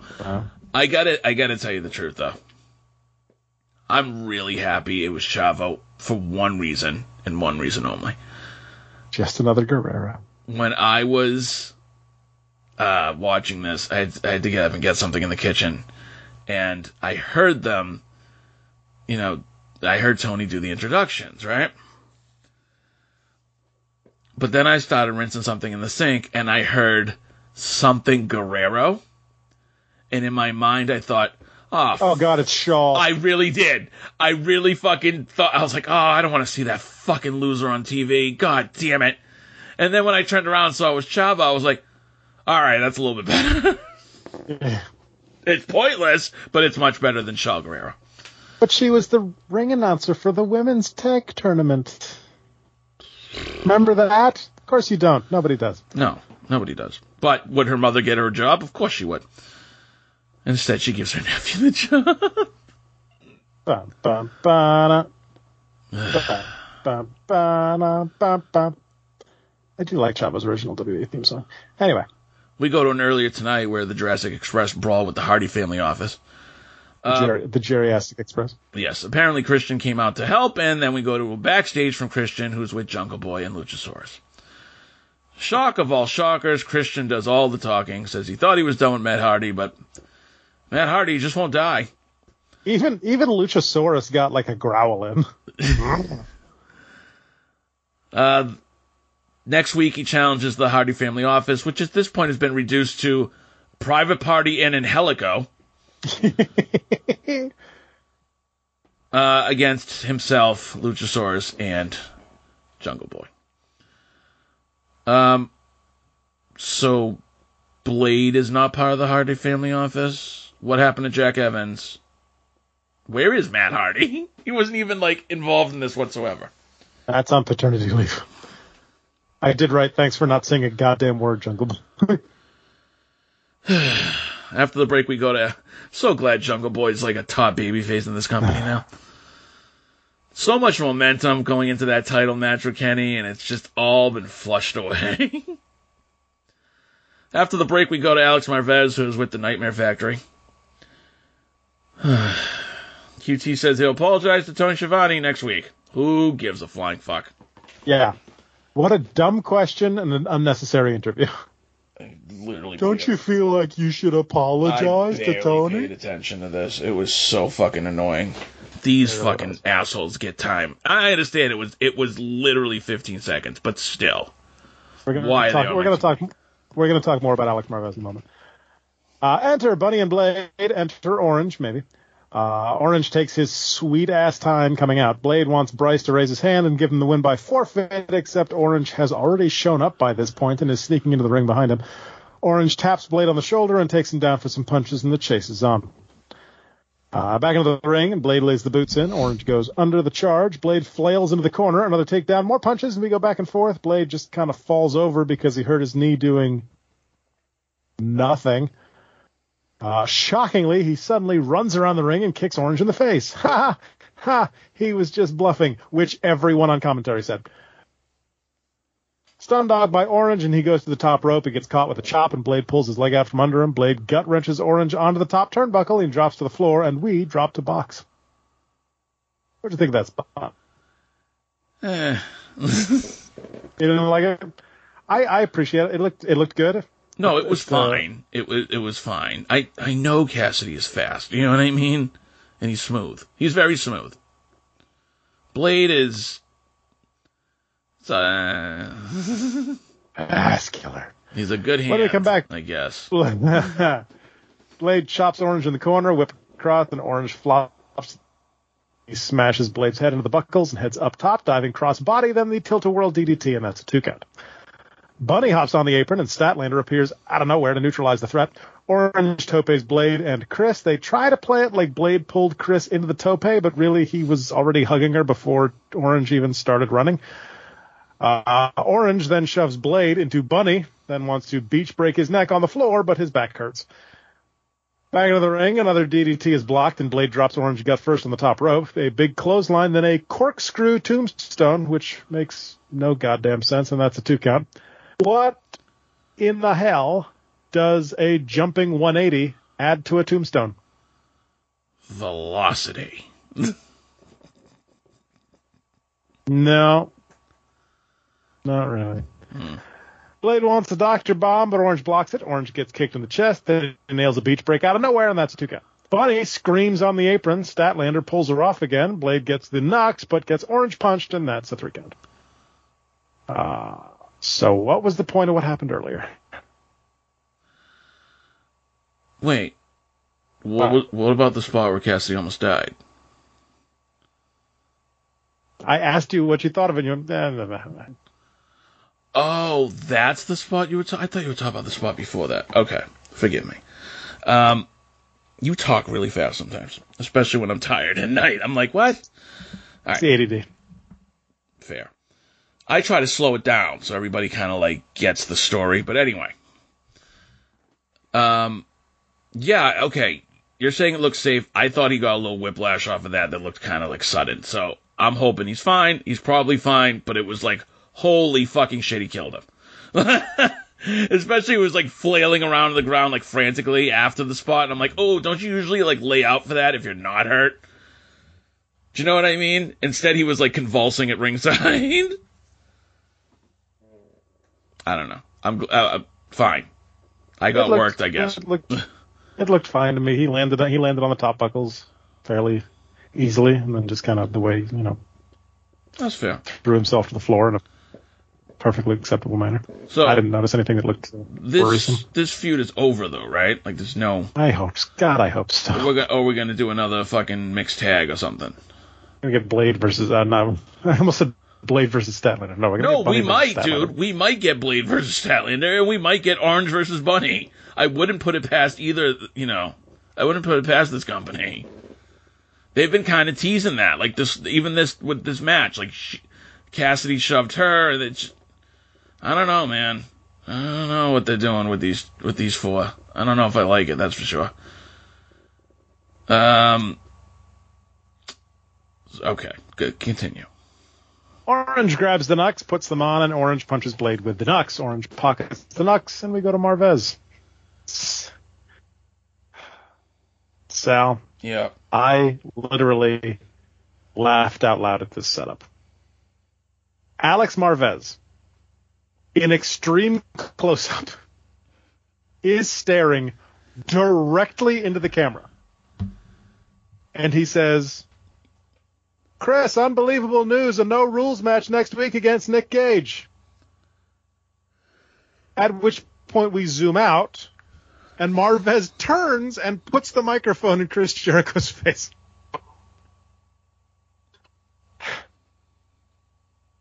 Well, we'll get to that in a second. I want to focus on this. First off, I'm pretty sure Jericho already knows that the match is happening next week because he was in the ring when MJF announced it and brought Nick Gage out onto the stage. Second, if you're talking to Chris Jericho, who is standing directly to your right, why the hell are you staring straight down the barrel of the camera? Third, zoom the fuck out. I don't need to see Marvez's old man neck that close up. They zoomed in because they wanted to try to hide what Jericho looked like at this point before the big reveal, right? You can see the spikes in the shot. You can tell it's his jacket, right? And then, like you said, the dumb fucking delivery from Marvez. He's such an idiot. Chris, we found out that you're going to be going against Nick Gage next week in a death match.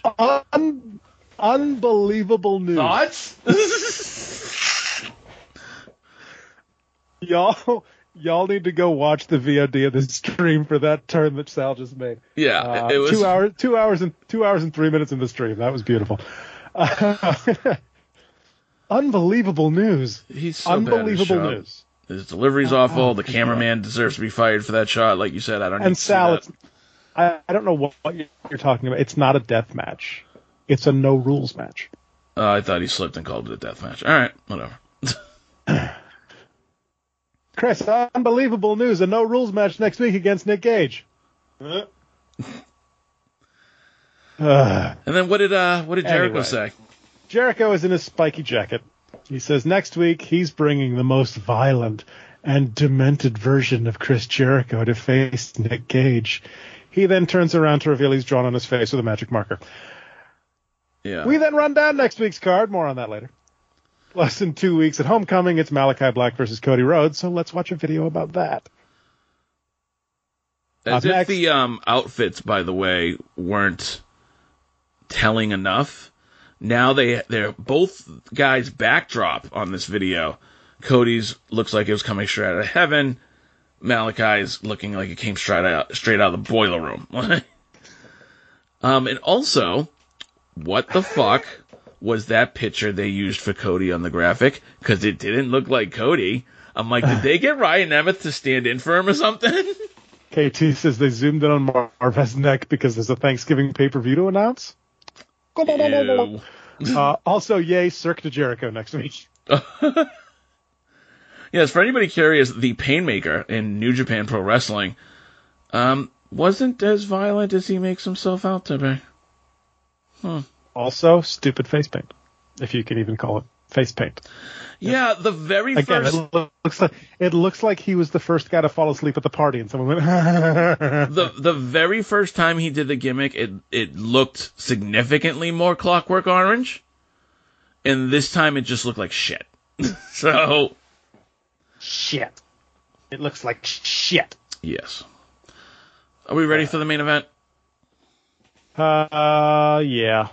Ladies and gentlemen, it is now time for your main event of the evening. The IW. Sorry. What the fuck? Really? Main event? You're going to do that? I just remembered.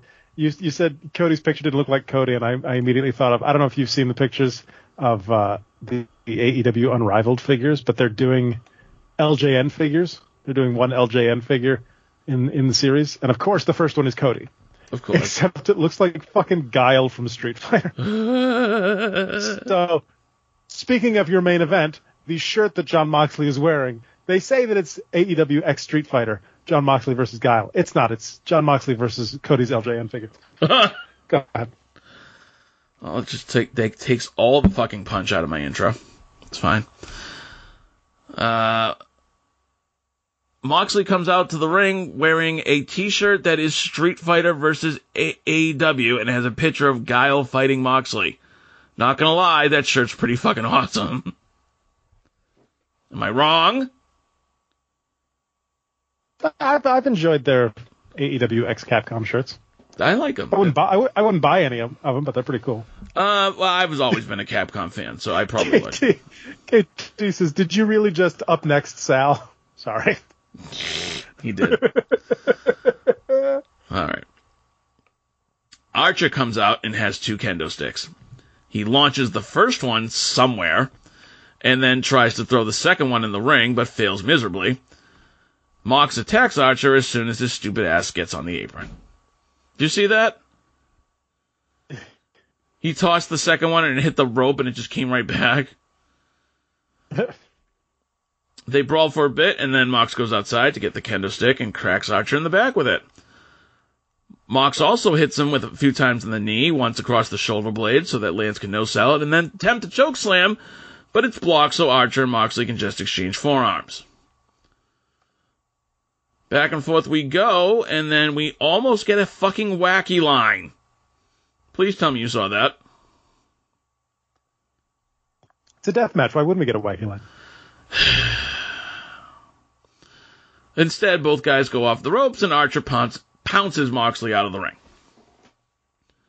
Archer goes to the apron, and let's see here.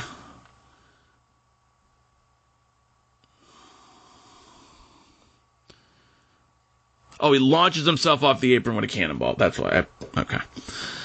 And then Archer picks up kendo sticks and beats Moxley senseless on the outside. He charges at Mox, but Mox sucks. No. He charges... Now, were you using text-to-speech again? I was. Just for the main event, though, because there was so much fucking going on. He charges at Mox, but Mox ducks and turns and spears Archer into the barricade. They fight up and down and all around the crowd because, that's a great idea. They get back to the barricade where Archer... COVID who? Picks up a fan... And throws him onto Moxley. Oh man, this company's so edgy. They pull fans out and use them as weapons. Is that really like what we're going for here? especially after a guy charged the ring last week. Right? Okay, I'm gonna move on. Let's see here. Archer gets Mox back in the ring, only to get fucking clothesline back to the outside, where Mox attempts a tope, but Lance cuts him off with a forearm to the face. Outside the ring, and Archer pulls the padding off the floor to expose the concrete underneath. He picks up Mox for a running power slam. Mox escapes, and DDTs Lance on the concrete fucking floor. Ouch. Rick Knox begins to give Archer the 10 count, because apparently this is last man standing, but nobody said that. It's a Texas death match. I thought there was pinfalls in a Texas death match. No, they announced that Justin Roberts announced it as KO or a submission. Okay. So you get knocked down for 10 or you... Oh, so you can give up. Okay. I didn't even know that. So yeah. Let's see here. Rick Knox gives the 10 count to Archer while Moxley fires up in the ring, and Jake Roberts sees Moxley getting all excited and decides to give him the middle finger. Jake Roberts is the old angry man at the nursing home who just wants his fucking pills. Old man yells at cloud. We cut to the camera on the outside so we can see Rick Knox counting. Jake walks by, and it looks like he fucking dropped something shady. That was weird. And then, out of nowhere, Archer's bleeding. Not sketchy at all. And by the way, it was right into the camera. I wrote, funny, Lance wasn't bleeding right after the paradigm shift, but suddenly after we cut away, he's dripping from the forehead.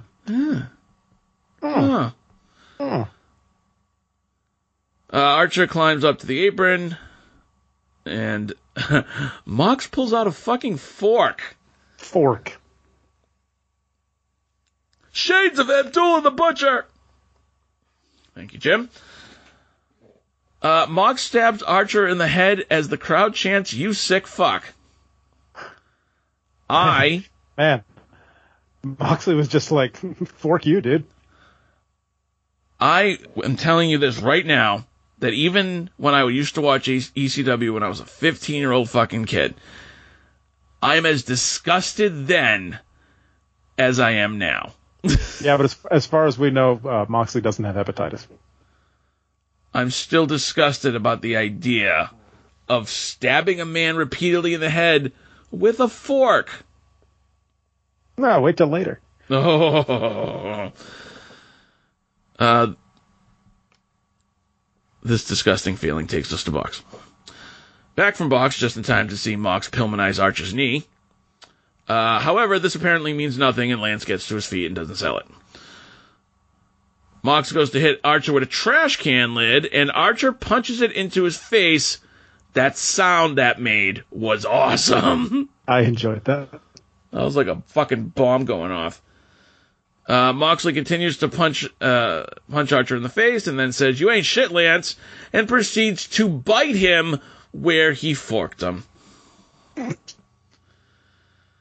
A pissed off Archer clotheslines Mox down twice. Mox hits a German suplex, and Archer no-sells it and boots Mox down. Archer hits a deep six. That's what it was, right? Spun him around, then dropped him. Something like that. And then takes a trash can and smashes Mox across the head. Archer sets up 2 chairs and begins to set up Mox for a power slam onto the chairs. Oh, no, the blackout. I'm sorry, the blackout. He put him up top. He was going to hit the blackout onto the 2 chairs. Mox escapes and hits Archer with a low blow because Mox apparently is the heel in this match. Mox then takes the chairs and switches the positions so they're now back to back. I've seen this spot before. I don't like this spot. But I also can't look away because it's fucking gruesome. Mox gives us the old Benoit, picks up Archer, and gets immediately chokeslammed onto the stairs, back first. Onto the chairs, excuse me. So Mox is like screaming out in agony, and all I could think of is, "You deserved it." Mox barely makes it back to his feet. Archer destroys Mox with a boot, so Mox destroys him with a clothesline, which Excalibur calls a King Kong line. King Kong clothesline. Mox hits a shitty paradigm shift that looked more like a double arm suplex, if we're being honest. I've been saying that for weeks. Just saying. But then you got mad that you were like, "No, JR, it's not a double arm suplex. It's the paradigm shift." No, they called it a paradigm shift, but fucking whoever it was did a full flip. And I was like, that was a fucking suplex. Oh, okay, so I'm confused. I thought you were mad that JR called it a double arm suplex, because that's exactly what JR did, because that's exactly what it was. And then right after JR said that, Excalibur's like, "He got the paradigm shift, but I don't know if he got all of it." Archer gets up immediately at 4. I mean, it's not. So does he get up immediately? Does he get up immediately, or does he get up before? No, when the ref counts 4, Archer goes from being horizontal to immediately vertical. You know, like in WWE 2K20, where it just kind of glitches out for a second. I was that works. Or I was thinking of Tetris when you change the position of the block real quick. like in MK, like in Mortal Kombat, when you're trying to do a fatality, but you take too long, it's the guy just falls over like that, but in reverse. But in reverse.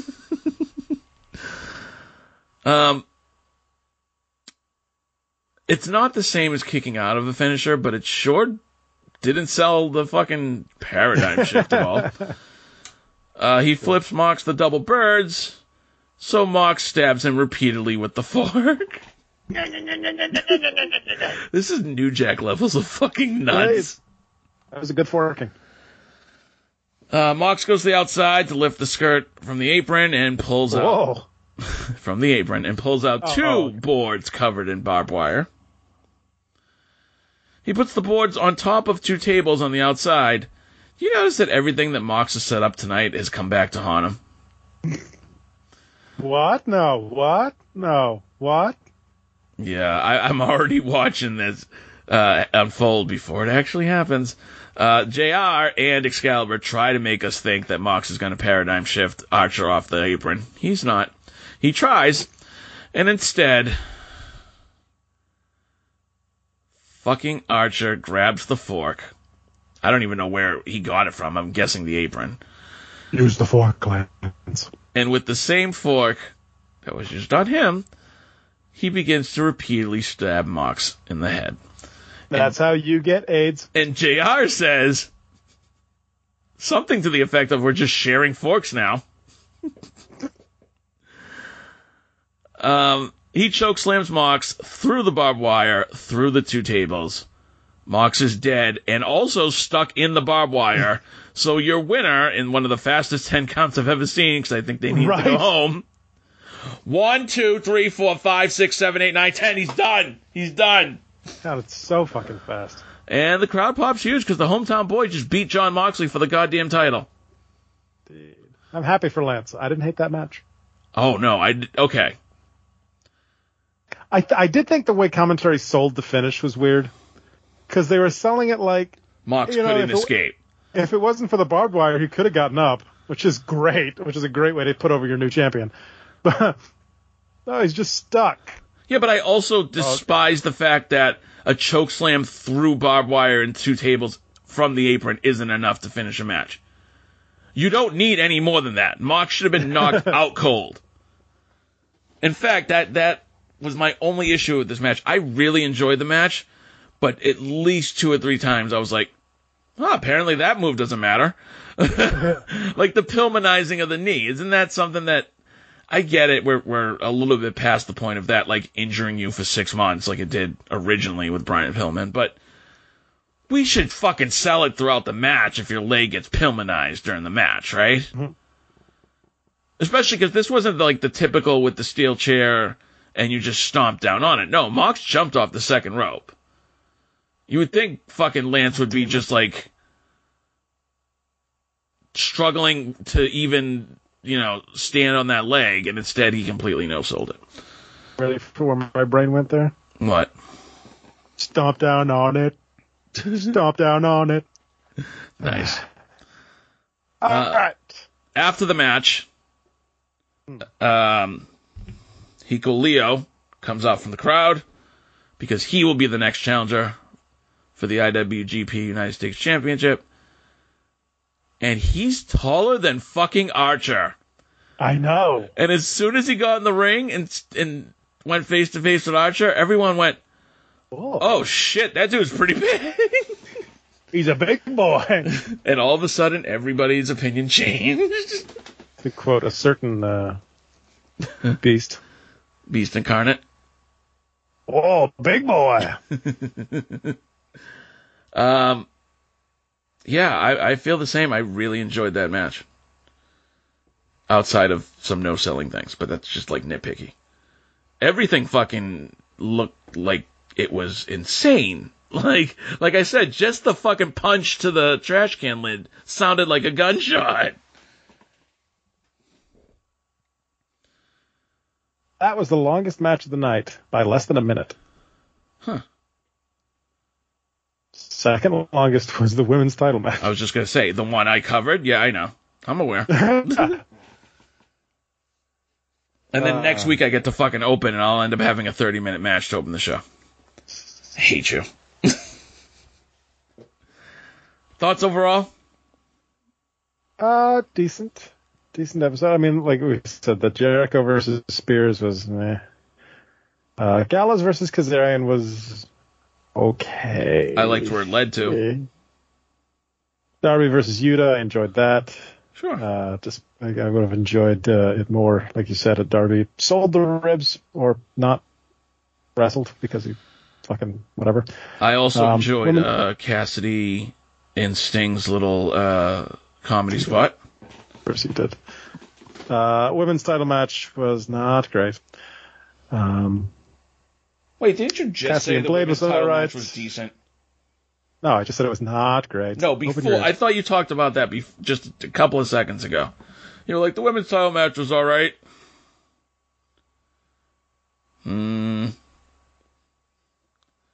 Cassidy and Blade was alright. And yeah, the U.S. title match I enjoyed that. So yeah. I mean, in reality, it really was a one-match show, just like we said it was going to be last week. But the other matches were fair to middling. Yeah. Again, the women's titles match had its problems, but Britt got super good reactions. So. And the interstitial stuff was not great. Hey, a press conference. Hey, a video package about this match. Hey, a video package about a different match.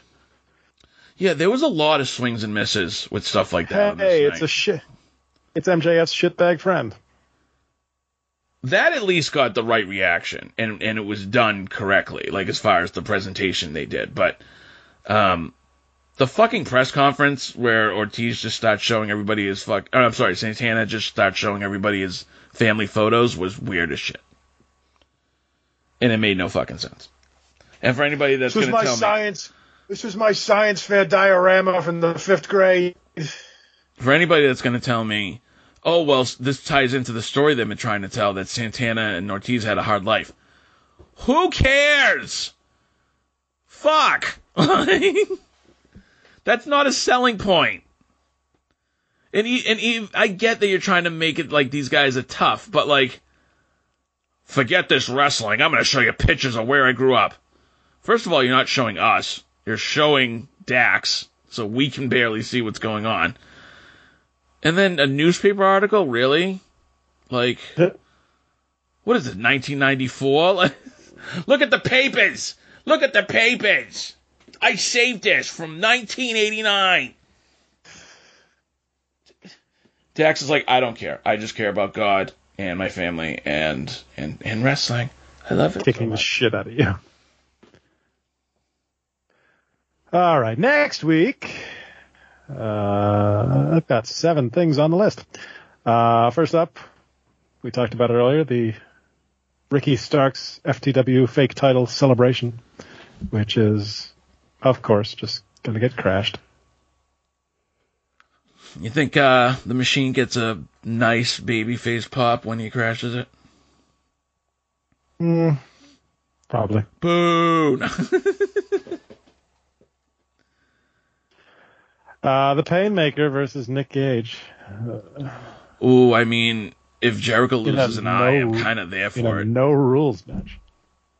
Maybe Jericho can start wearing the eye patch. Are you going to be able to watch that match next week? Or when Nick Gage pulls out the pizza cutter, are you going to throw up? I'm going to watch it. I'm going to hate it, but I'm going to watch it. Yeah. I hope it's yours.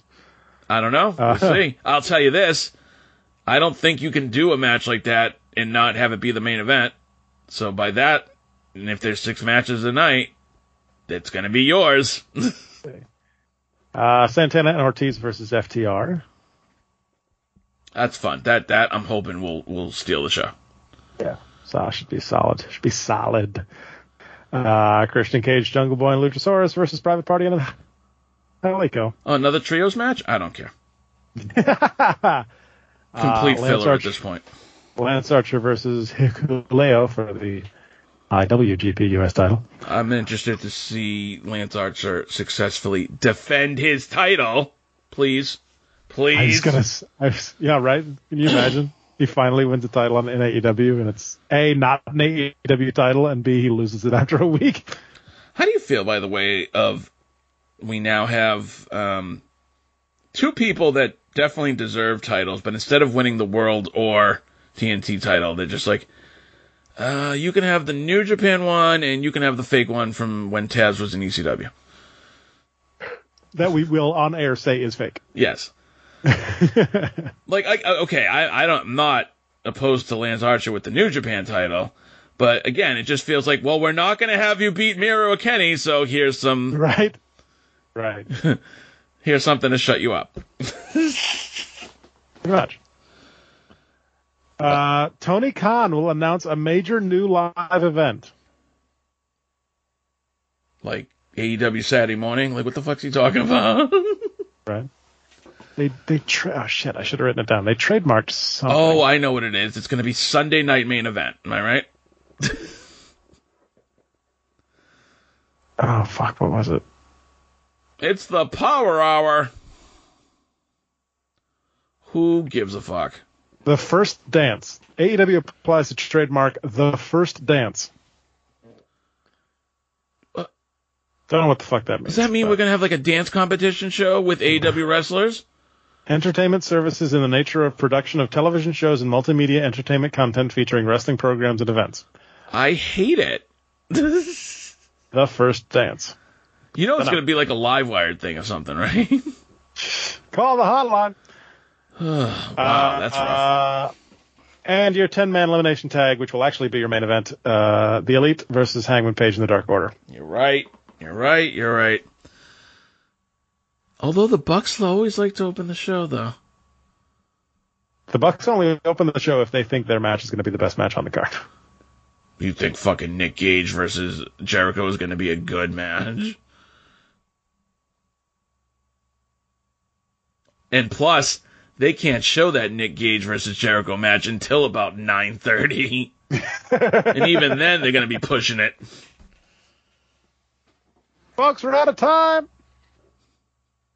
Right as fucking Nick Gage starts sawing off a piece of Jericho's forehead. As the bell rings, Tony Schiavone screams that they're out of time to watch on YouTube. Anyway, will you be so you always have said that you hated garbage wrestling. I think that Archer versus Moxley this week was everything that Nick Gage and Jericho will not be next week. Mm-hmm. But would you smile if you saw Jericho get a light tube smashed across his forehead? You're like, I wouldn't hate it. What I don't like is violence for the sake of violence. Right.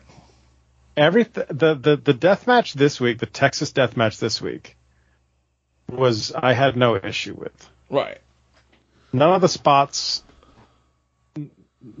brutal spots were there just because, this will look cool if we do this. No, Lance and Mox both wanted to win the fucking belt. In Mox's case, he wanted to retain. Yeah. It was a war for that belt, and I felt that. And Mox has a history with barbed wire boards in AEW. Yes. Whereas that shit is violence for the sake of violence. It's stupid. It's dangerous. And it's just, it tells no story. Speaking of which, we lost sight of just how bad this is going to be because this is a hired assassin. He's not there to win. I mean, he's there to win, but he's there to make sure that Jericho feels it if he makes it to the next labor. That's what MJF said in the opening match. How do you think he's going to feel after he goes through a couple of these labors, is what he said. So Nick Gage's whole purpose is to hurt Chris Jericho next week. Yeah. That means I'm not looking that forward- makes me I'm not think this looking is going to be very fucking bloody and, like I'm you gonna said, hate it. violence for the sake of violence. No, I can promise you now I'm going to fucking hate it. But 10-man elimination tag. Kenny Bucks and Brothers versus Hangman Page and 1 through 4. We did mention that a week or so ago. We thought that if Silver was healthy, that team, that iteration of the Dark Order made the most sense. Yeah. Because to be honest, those four, not only are they like the core members, but they're going to be the most entertaining in the ring. I love Colt, but it's more of a serious match when Colt isn't in it. You know what I mean? 5 is a spot monkey, let's be honest here. 10 is fine, but you don't need 10. If you've got Silver. Yeah, exactly. And Stu and Uno, so. Yeah, so that should be good. Obviously, like we said, like we talked about it last week, this is, obviously Page and Dark Order win and get the title matches to set up for whenever. One other thing. If we get a face-off between Doc Gallows and John Silver, and John Silver in any way, shape, or form suplexes that man or fucking slams that man, I will pop huge. Did they not do that the last time? With Silver and Gallows? Yeah. I don't think so. Because they were in the ring together, and Gallows, because I specifically remember Gallows making fun of how small he was. Yeah. Oh, no, yeah, you're right. Well, I'll still pop Silver for did it. something. I'll still pop for it. So, we'll see. And like I you like said that last week- Reynolds has added a stunner to his... I mean, it's a little bit, but whatever. I do like that move for Reynolds. And you said last week, does it come down to, like, somehow Hangman and the Bucks and Kenny or something like that? And so Hangman gets to somehow eliminate 3 people all by himself. You know how we still have to get all the way to All Out, which is in September? What if Kenny and the Bucks won? At this point, it's only like a month and 2 weeks, a month and a half away. But What if Kenny and the Bucks defeated Hangman? Well, according to the promo last week, then they made it sound like they would never get a title shot ever. But then we could, and they're typically not somebody. They typically haven't gone back on their promises, but it is wrestling. There are ways around that. Is it a better visual to have people's hopes doused for a little while so that they come up even more for All Out? I mean, they didn't say specifically, if we win, you never get a title shot, but that's the way they made it sound. Right. So, I don't know. There's ways to work around it. The only reason I bring it up is because if you one more time have the Elite get the better of Hangman, then, I just feel like you tell that story even a little bit, It's good continuity because there's that history, and you will get the Cowboy a lot of sympathy if the fucking Bucks and Kenny triple super kick him. I think the Cowboys got plenty of sympathy. Sure, no, it's not necessary, but it wouldn't upset me if they went there. They can't. Because you finally started telling the story of, and remember, Sal, this is all in the notebook. You finally started telling the story of Hangman Page facing his fears and facing that fear of failure, and you're gonna tell that story and then go, oh, sorry, he lost again. Sorry. But shouldn't the big win... You can't do that. But shouldn't the big win be when he beats Kenny for the belt? I mean, that's still going to be a big win. So. Yeah, but if he wins next week, it's becoming that Austin thing where when he fought Michaels at WrestleMania 14, it was just a formality. He was just like, okay, good, we're here now. Stone Cold's going to be champ. Like, I would like there to be some doubt that fucking Hangman doesn't take that belt. You say that, but how fucking amazing was it when Austin won the belt at WrestleMania 14? It was better at 15 because I didn't know if he was actually going to win it. They can't have Hangman lose next week. Or they can't have Hangman's team lose next week. You know, it'd be fun, but they would never do it. Is a sweep by the Dark Order. That would be. They would never fucking do it. But even if they got through everybody and Kenny just leaves, I'd take it. I think that'd be hilarious. Yeah. I can definitely see that happening. Oh, and that Kenny would be that would be like a fucking party in North Carolina. I can see that happening. I actually like that because that fits Kenny's character. Mm-hmm. He never gets in the ring. He leaves it to the Bucks and the Brothers, and then when it gets down to just him, he goes, fuck it. I'd take. You know what? I like that idea a lot better than the first one. I've talked myself into it. That's the way I want it to go next week.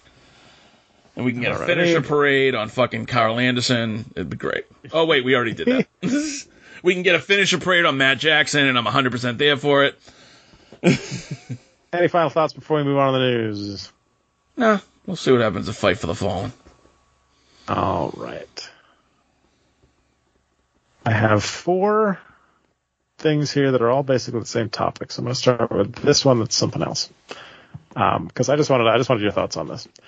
After last night's Dynamite taping, AEW President Tony Khan came out to address the audience before the taping of AEW Dark Elevation. He referenced the Performance Center's speech, saying, quote, and if you've listened to the tape, Tony Khan, amazing on the microphone as always.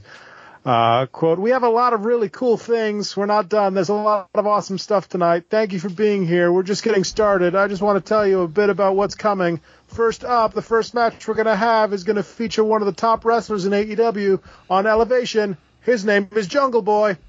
We have some great matches, and ladies and gentlemen, returning to Elevation tonight, Pac. He will take on Chuck Taylor in our main event on Elevation. That's a huge match. We're going to have a special commentator. I'd like to introduce the special commentator. Before I do, ladies and gentlemen, we don't have a performance center in AEW. This is the performance center, unquote. Tony Khan proving why wrestling promos need to be scripted. I never thought that Linda McMahon would be a better promo than anyone. Nicely done. Holy shit. I cannot get out of my head. Anytime I see that man, my brain just goes back to the promo, if you can even call it that he cut on Dark for Kenny and Matt Seidel's eliminator match. I hated that one. When he said on Dynamite like 5 times in the span of 14 seconds. On Dynamite. You're gonna face him on Dynamite. On Dynamite. One-on-one. But not for the belt. On Dynamite, and if you win on Dynamite, if you win, you're gonna get a touchdown. Okay, thanks, Tony. But my point here is we don't have a performance center. This is the performance center. Don't you have a fucking Nightmare Factory? First of all, saying AEW Dark is the performance center. A, that doesn't make any fucking sense. No. B, that's not a good thing. No, it makes you look Bush League. And C, like you said, they have the fucking Nightmare Factory. Yeah, it makes you look Bush League, and it makes you look like a liar. What? We don't have a performance center. We're not corporate around here. We don't give a shit about our talent's well-being. Or how trained they are. Yeah, or how trained they are. We have Nick Gage. What? We don't need trained people. We have Julia Hart. Cody thought she was pretty and put her on air. How long do you think we go before we get some type of vile, disgusting, light tube exploding match between Nick Gage, Jon Moxley, and Eddie Kingston? No. I mean, it wouldn't surprise me if it's already happened 6 times in CZW. Moving on. All right. So these 4 stories are all basically related. We'll start with these. We'll start with this and then move to the speculative ones. It is official. Thunder Rosa is now all elite. AEW officially announced today that the company has signed Thunder Rosa. She debuted in AEW in August of last year. Has been a regular on AEW programming since that time, but was not signed to an actual contract until now. Of course, they just did the regular old tweet. A new report has some additional details on how Thunder Rosa's signing with the AEW came about. Fightful Select reporting that Rosa's NWA contract ran through the summer and that AEW orchestrated a buyout of her deal. Sources in the NWA said that Rosa had asked for her release last year, but it had not been granted. The site adds that AEW and Tony Khan in particular are very careful about avoiding contract tampering and made sure everything was on the up and up. Also of note, the announcement came today, which is Thunder Rosa's 35th birthday. Oh, nice. So, happy birthday and congratulations. Any thoughts on Thunder Rosa finally officially being AEW talent? I mean, definitely need talent in the women's division. Yep. So that's a good thing. So initially my thought was, finally she's with AEW, but then I did forget that she was under contract to the NWA. So I'm glad Billy Corgan and her and Tony Khan worked it out, because I really enjoyed Thunder Rosa. So I'd rather her here, because I'm not going to watch NWA. That's the truth. I'm sure they're doing a lot of fun things over there. There's so many hours in the week. So can't. Anytime anyone mentions Billy Corgan, I just immediately to my head springs, Stephen Lynch, right? Yeah. Stephen Lynch song, when that guy from the Smashing Pumpkins lost his keys. Oh my God. I think is what it's called. It's where the hell are my car keys? They were right here in my hand. Anyway. That's great. It's funny.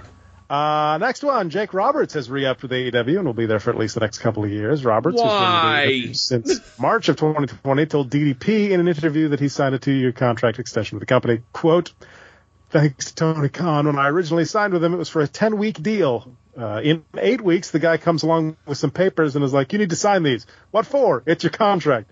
Dude, I only have 2 weeks left. No, you have another year. A few weeks ago, I buzzed Tony and say, I have 4 weeks left. What do you want me to do? Next thing you know, he starts setting up my stuff and says, you need to sign another piece of paper. I signed it again, and after I signed it, I found it wasn't for a year, but for 2 years. He's such a wonderful man. Gave me my love for wrestling back. It's great to be a part of it. So good to know Jake Roberts doesn't read shit before he signs it. Well, I mean, would you expect anything less? Would you expect anything less?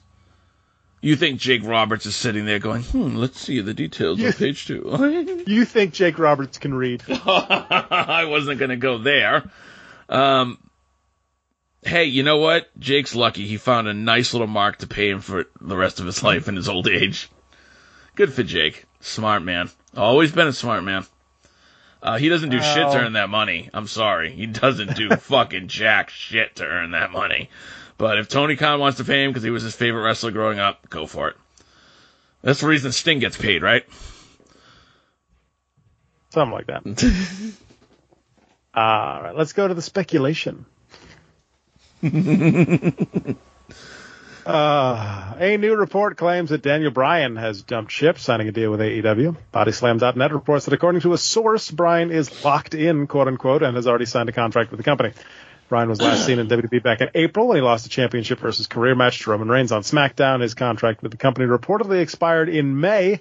It was reported yesterday that many in WWE believed that he would be signing with AEW and that Bryan was not on the list of talent plans involving licensing and merchandising for WWE for 21-22. The new report notes that Bryan was looking to work less dates for comparable money to what he made in WWE to be able to work in Japan and to have creative input on his character, all of which he apparently got. Tentative plans are said to be in place for his debut, with another report from Body Slam noting that it is currently set for the AEW Grand Slam Dynamite episode at Arthur Ashe Stadium in New York City. I know Troy has had a lot to say about this in the host thread, basically looking for fucking sources on this. If it happens, it will be interesting, and I am certainly intrigued by the thought of Daniel Bryan in AEW. But it's just another, okay. No, don't. Do not start any sentence with Daniel Bryan and say it's just another. This is a big fucking deal if it happens. Now, do I believe it? No, I'll believe it when I see it. That's the truth. And I'm not Daniel Bryan. I can't, I'm not going to make his career decisions for him. But he's been threatening this even before AEW existed. When he was trying to get cleared, he made, pretty sure he said on record, like, if they don't fucking let me wrestle, I'm going to go to Ring of Honor. I'm going to go to New Japan.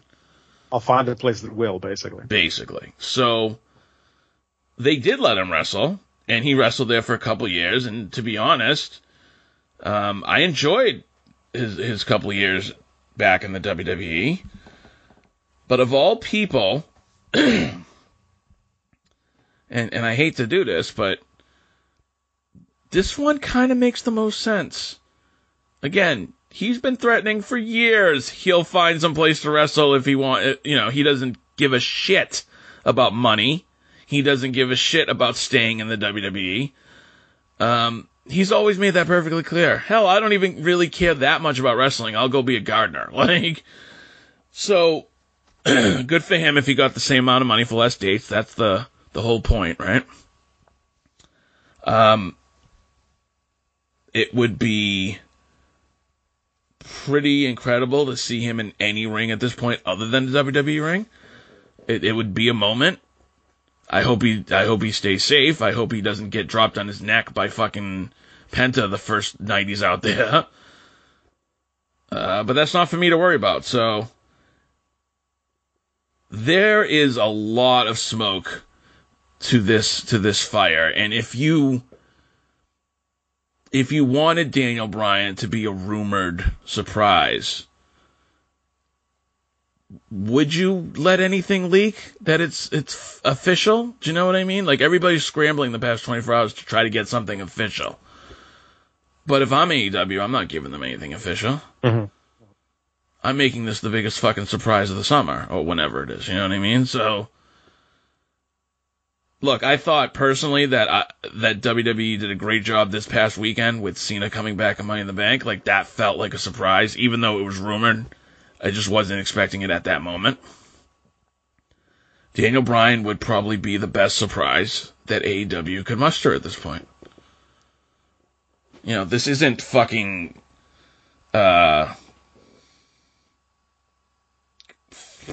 Sean Spears. You know what I mean? Like, this isn't even Aleister Black. Like, and I love Aleister Black, but this is Daniel fucking Bryan. He's gonna bring a lot of eyes with him. When we talk about people who move the needle, I think he might be one of those people, at least initially. Does it spike and then level off? Maybe, but it depends. It depends on what he's there to do. Is he there to fight Kenny Omega? Because I'm sure, people would eat that shit up in a second. But if he's there to challenge Miro, I don't know if I want to, really? We got first feud is going to be fucking a guy you probably already worked a bunch of times in WWE. KT says, isn't this whole Daniel Bryan thing a fucking tuna special? I don't think it came... It didn't come from him. It came from a guy on bodyslam.net. And Fightful did something very fucking sneaky the past 24 hours. On their Twitter, they tweeted out, Daniel Bryan has signed with AEW. When you click the link and you go to their actual website, underneath that headline, it says... the 35-year-old star has reportedly worked out a deal with AEW. So they kind of protected themselves after you read the story. What? Clickbait? What? No. Yeah. What? But Sean Ross Sapp, who works for Fightful, is like, I can't confirm it. So it's weird because it's like the website's putting out one thing, he doesn't want to lose his credibility, so he won't fucking, confirm or deny it. And I know that Troy has been at odds because as a Daniel Bryan fan, he doesn't want to see him get paralyzed in the ring. And obviously, I'm not going to speak for Troy, but I would assume he'd prefer him stay in the WWE. I can't argue that. I love Daniel Bryan in the WWE. I like I said, even if his most recent stuff with Roman and Edge was fun. It was good.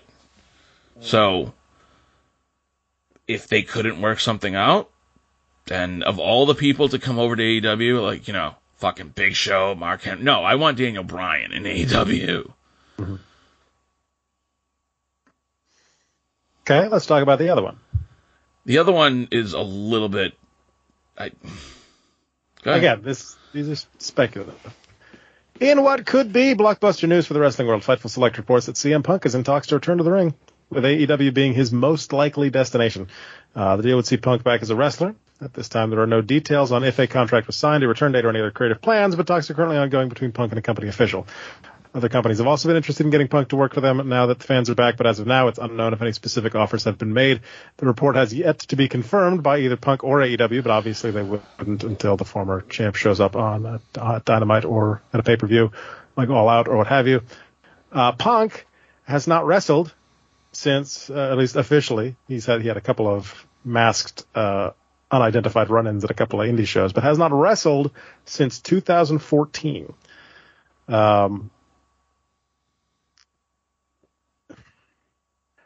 I don't know how I would feel.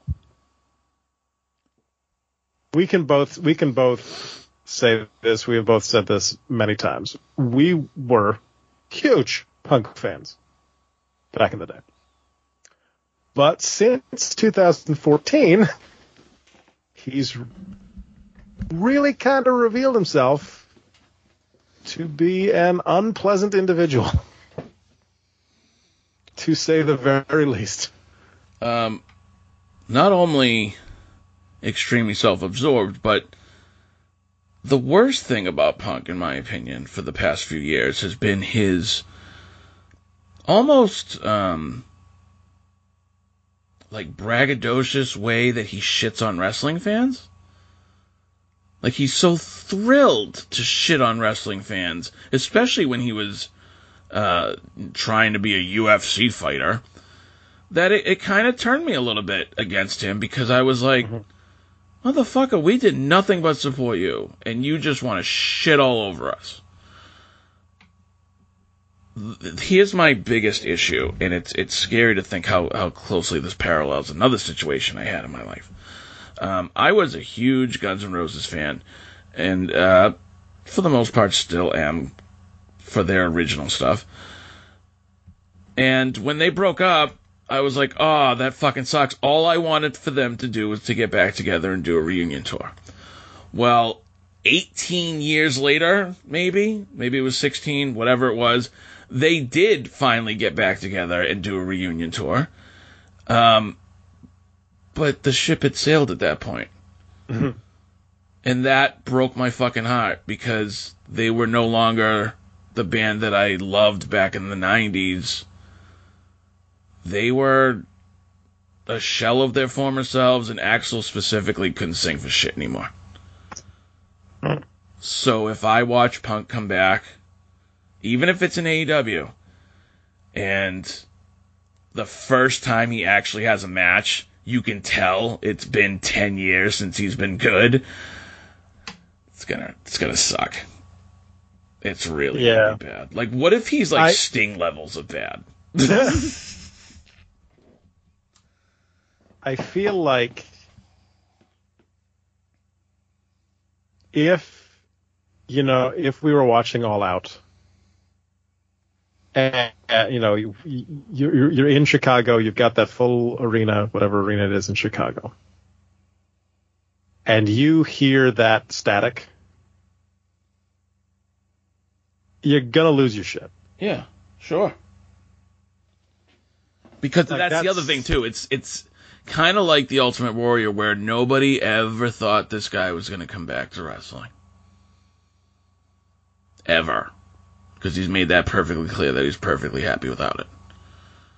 But what I'm saying is if you're watching that and you hear that you're gonna fucking freak out. But like you said, you have to. It depends on what happens after that, because knowing what we know now about him and everything that's happened since then, what happened between him and Colt, and the UFC thing and everything you said. Knowing that, does he still have the talent to rope me back in? You know? Does that make sense? It does. And one of the... Obviously, like you said, the fucking AEW faithful are going to lose their minds if he walks out of All Out. Not just because it's in Chicago. Mainly because it's in Chicago. But also because it's CM fucking Punk.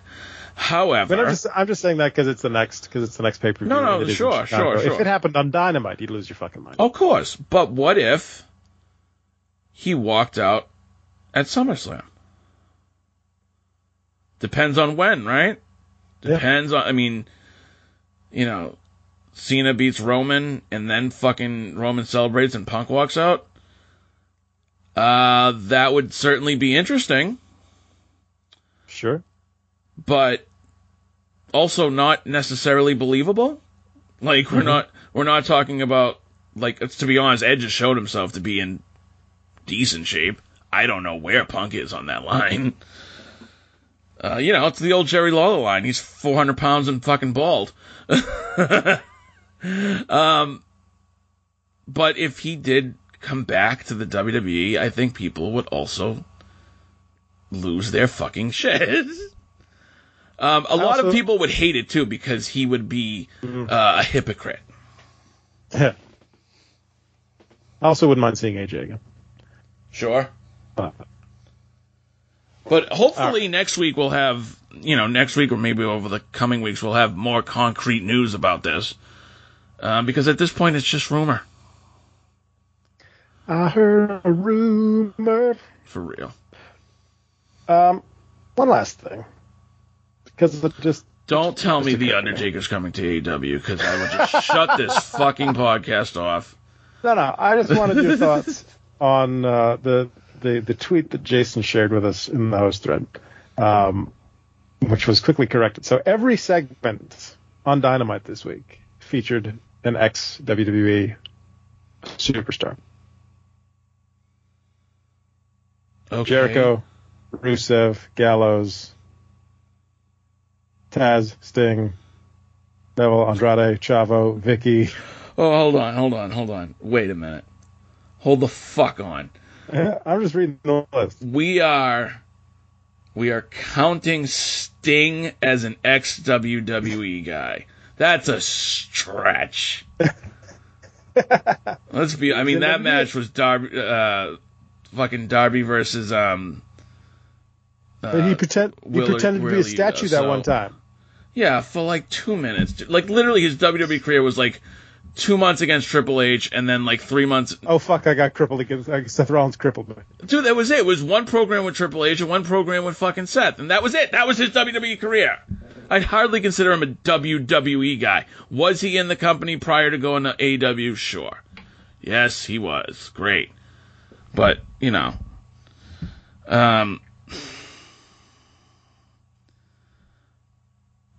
I'd hardly consider Andrade a WWE guy, considering that he made his mark in New Japan. He made his mark in Mexico. Okay, but he's also a former NXT champion, a former U.S. champion.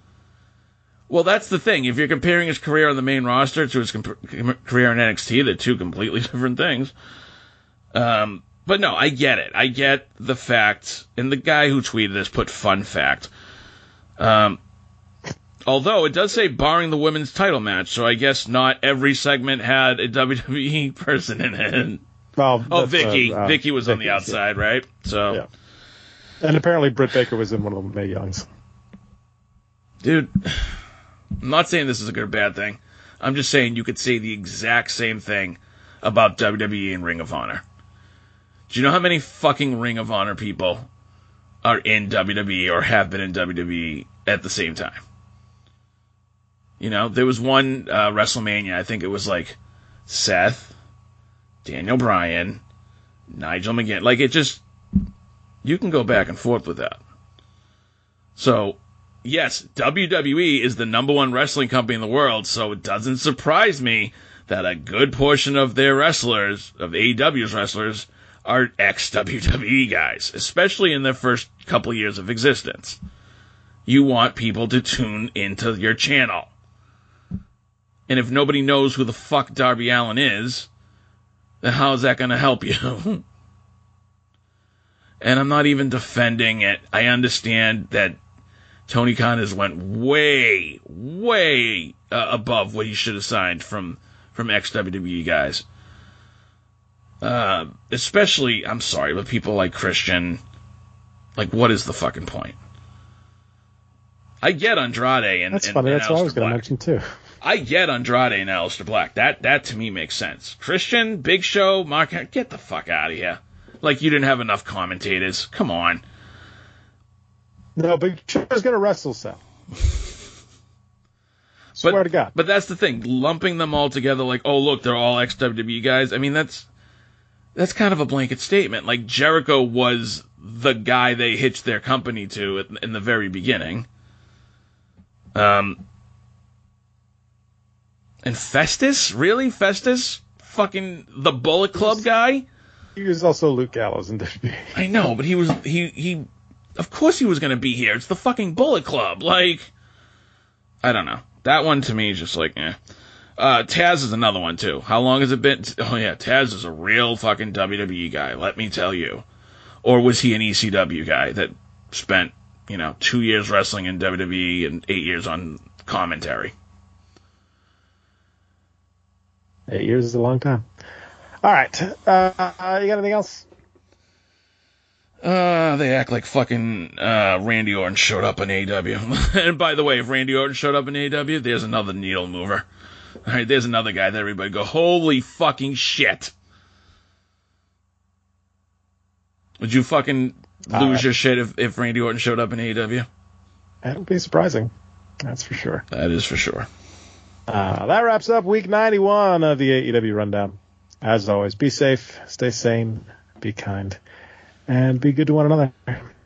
Get your goddamn shots.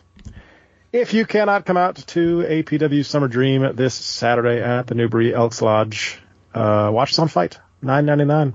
Sal's going to do it. You want to play? No, I just read Jason's comment that Britt Baker was in the Mae Young tournament, and I'm like... Just said that. Oh, really? So fucking YouTube show counts now as being in WWE.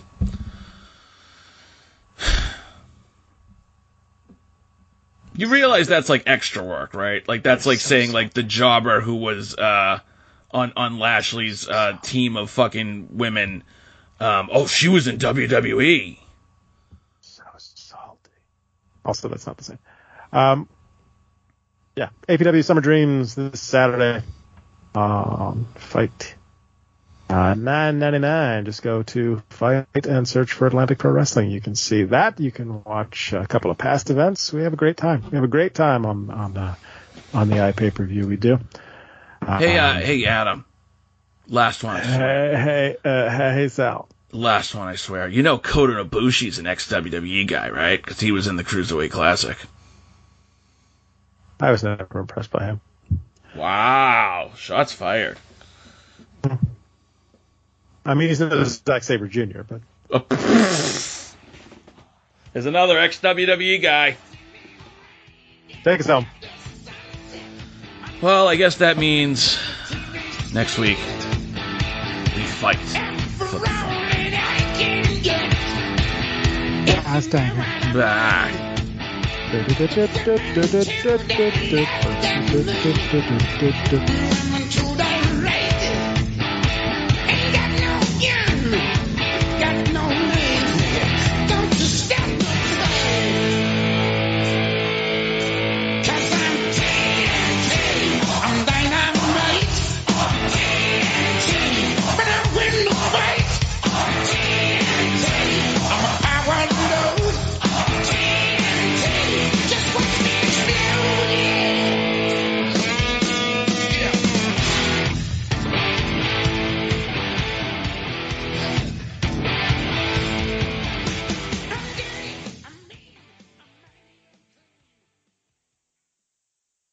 You have been listening to a Rundown Wrestling Network production.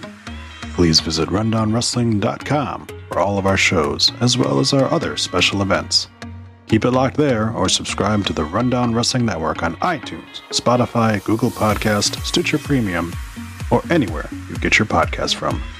Leave us a voice message that we will play on an episode by going to anchor.fm/rundownwrestling/message. Join our Patreon at patreon.com/rundownwrestling. You can show us how much you love us by buying us a cup of coffee for just $1 at ko-fi.com/rundownwrestling. Go to reddit.com/r/rundownwrestling. Follow us on Twitter at Rundown Network. Like us on Facebook at facebook.com/rundownwrestling. Email the show your dick pics and twat shots via rundownwrestling@gmail.com.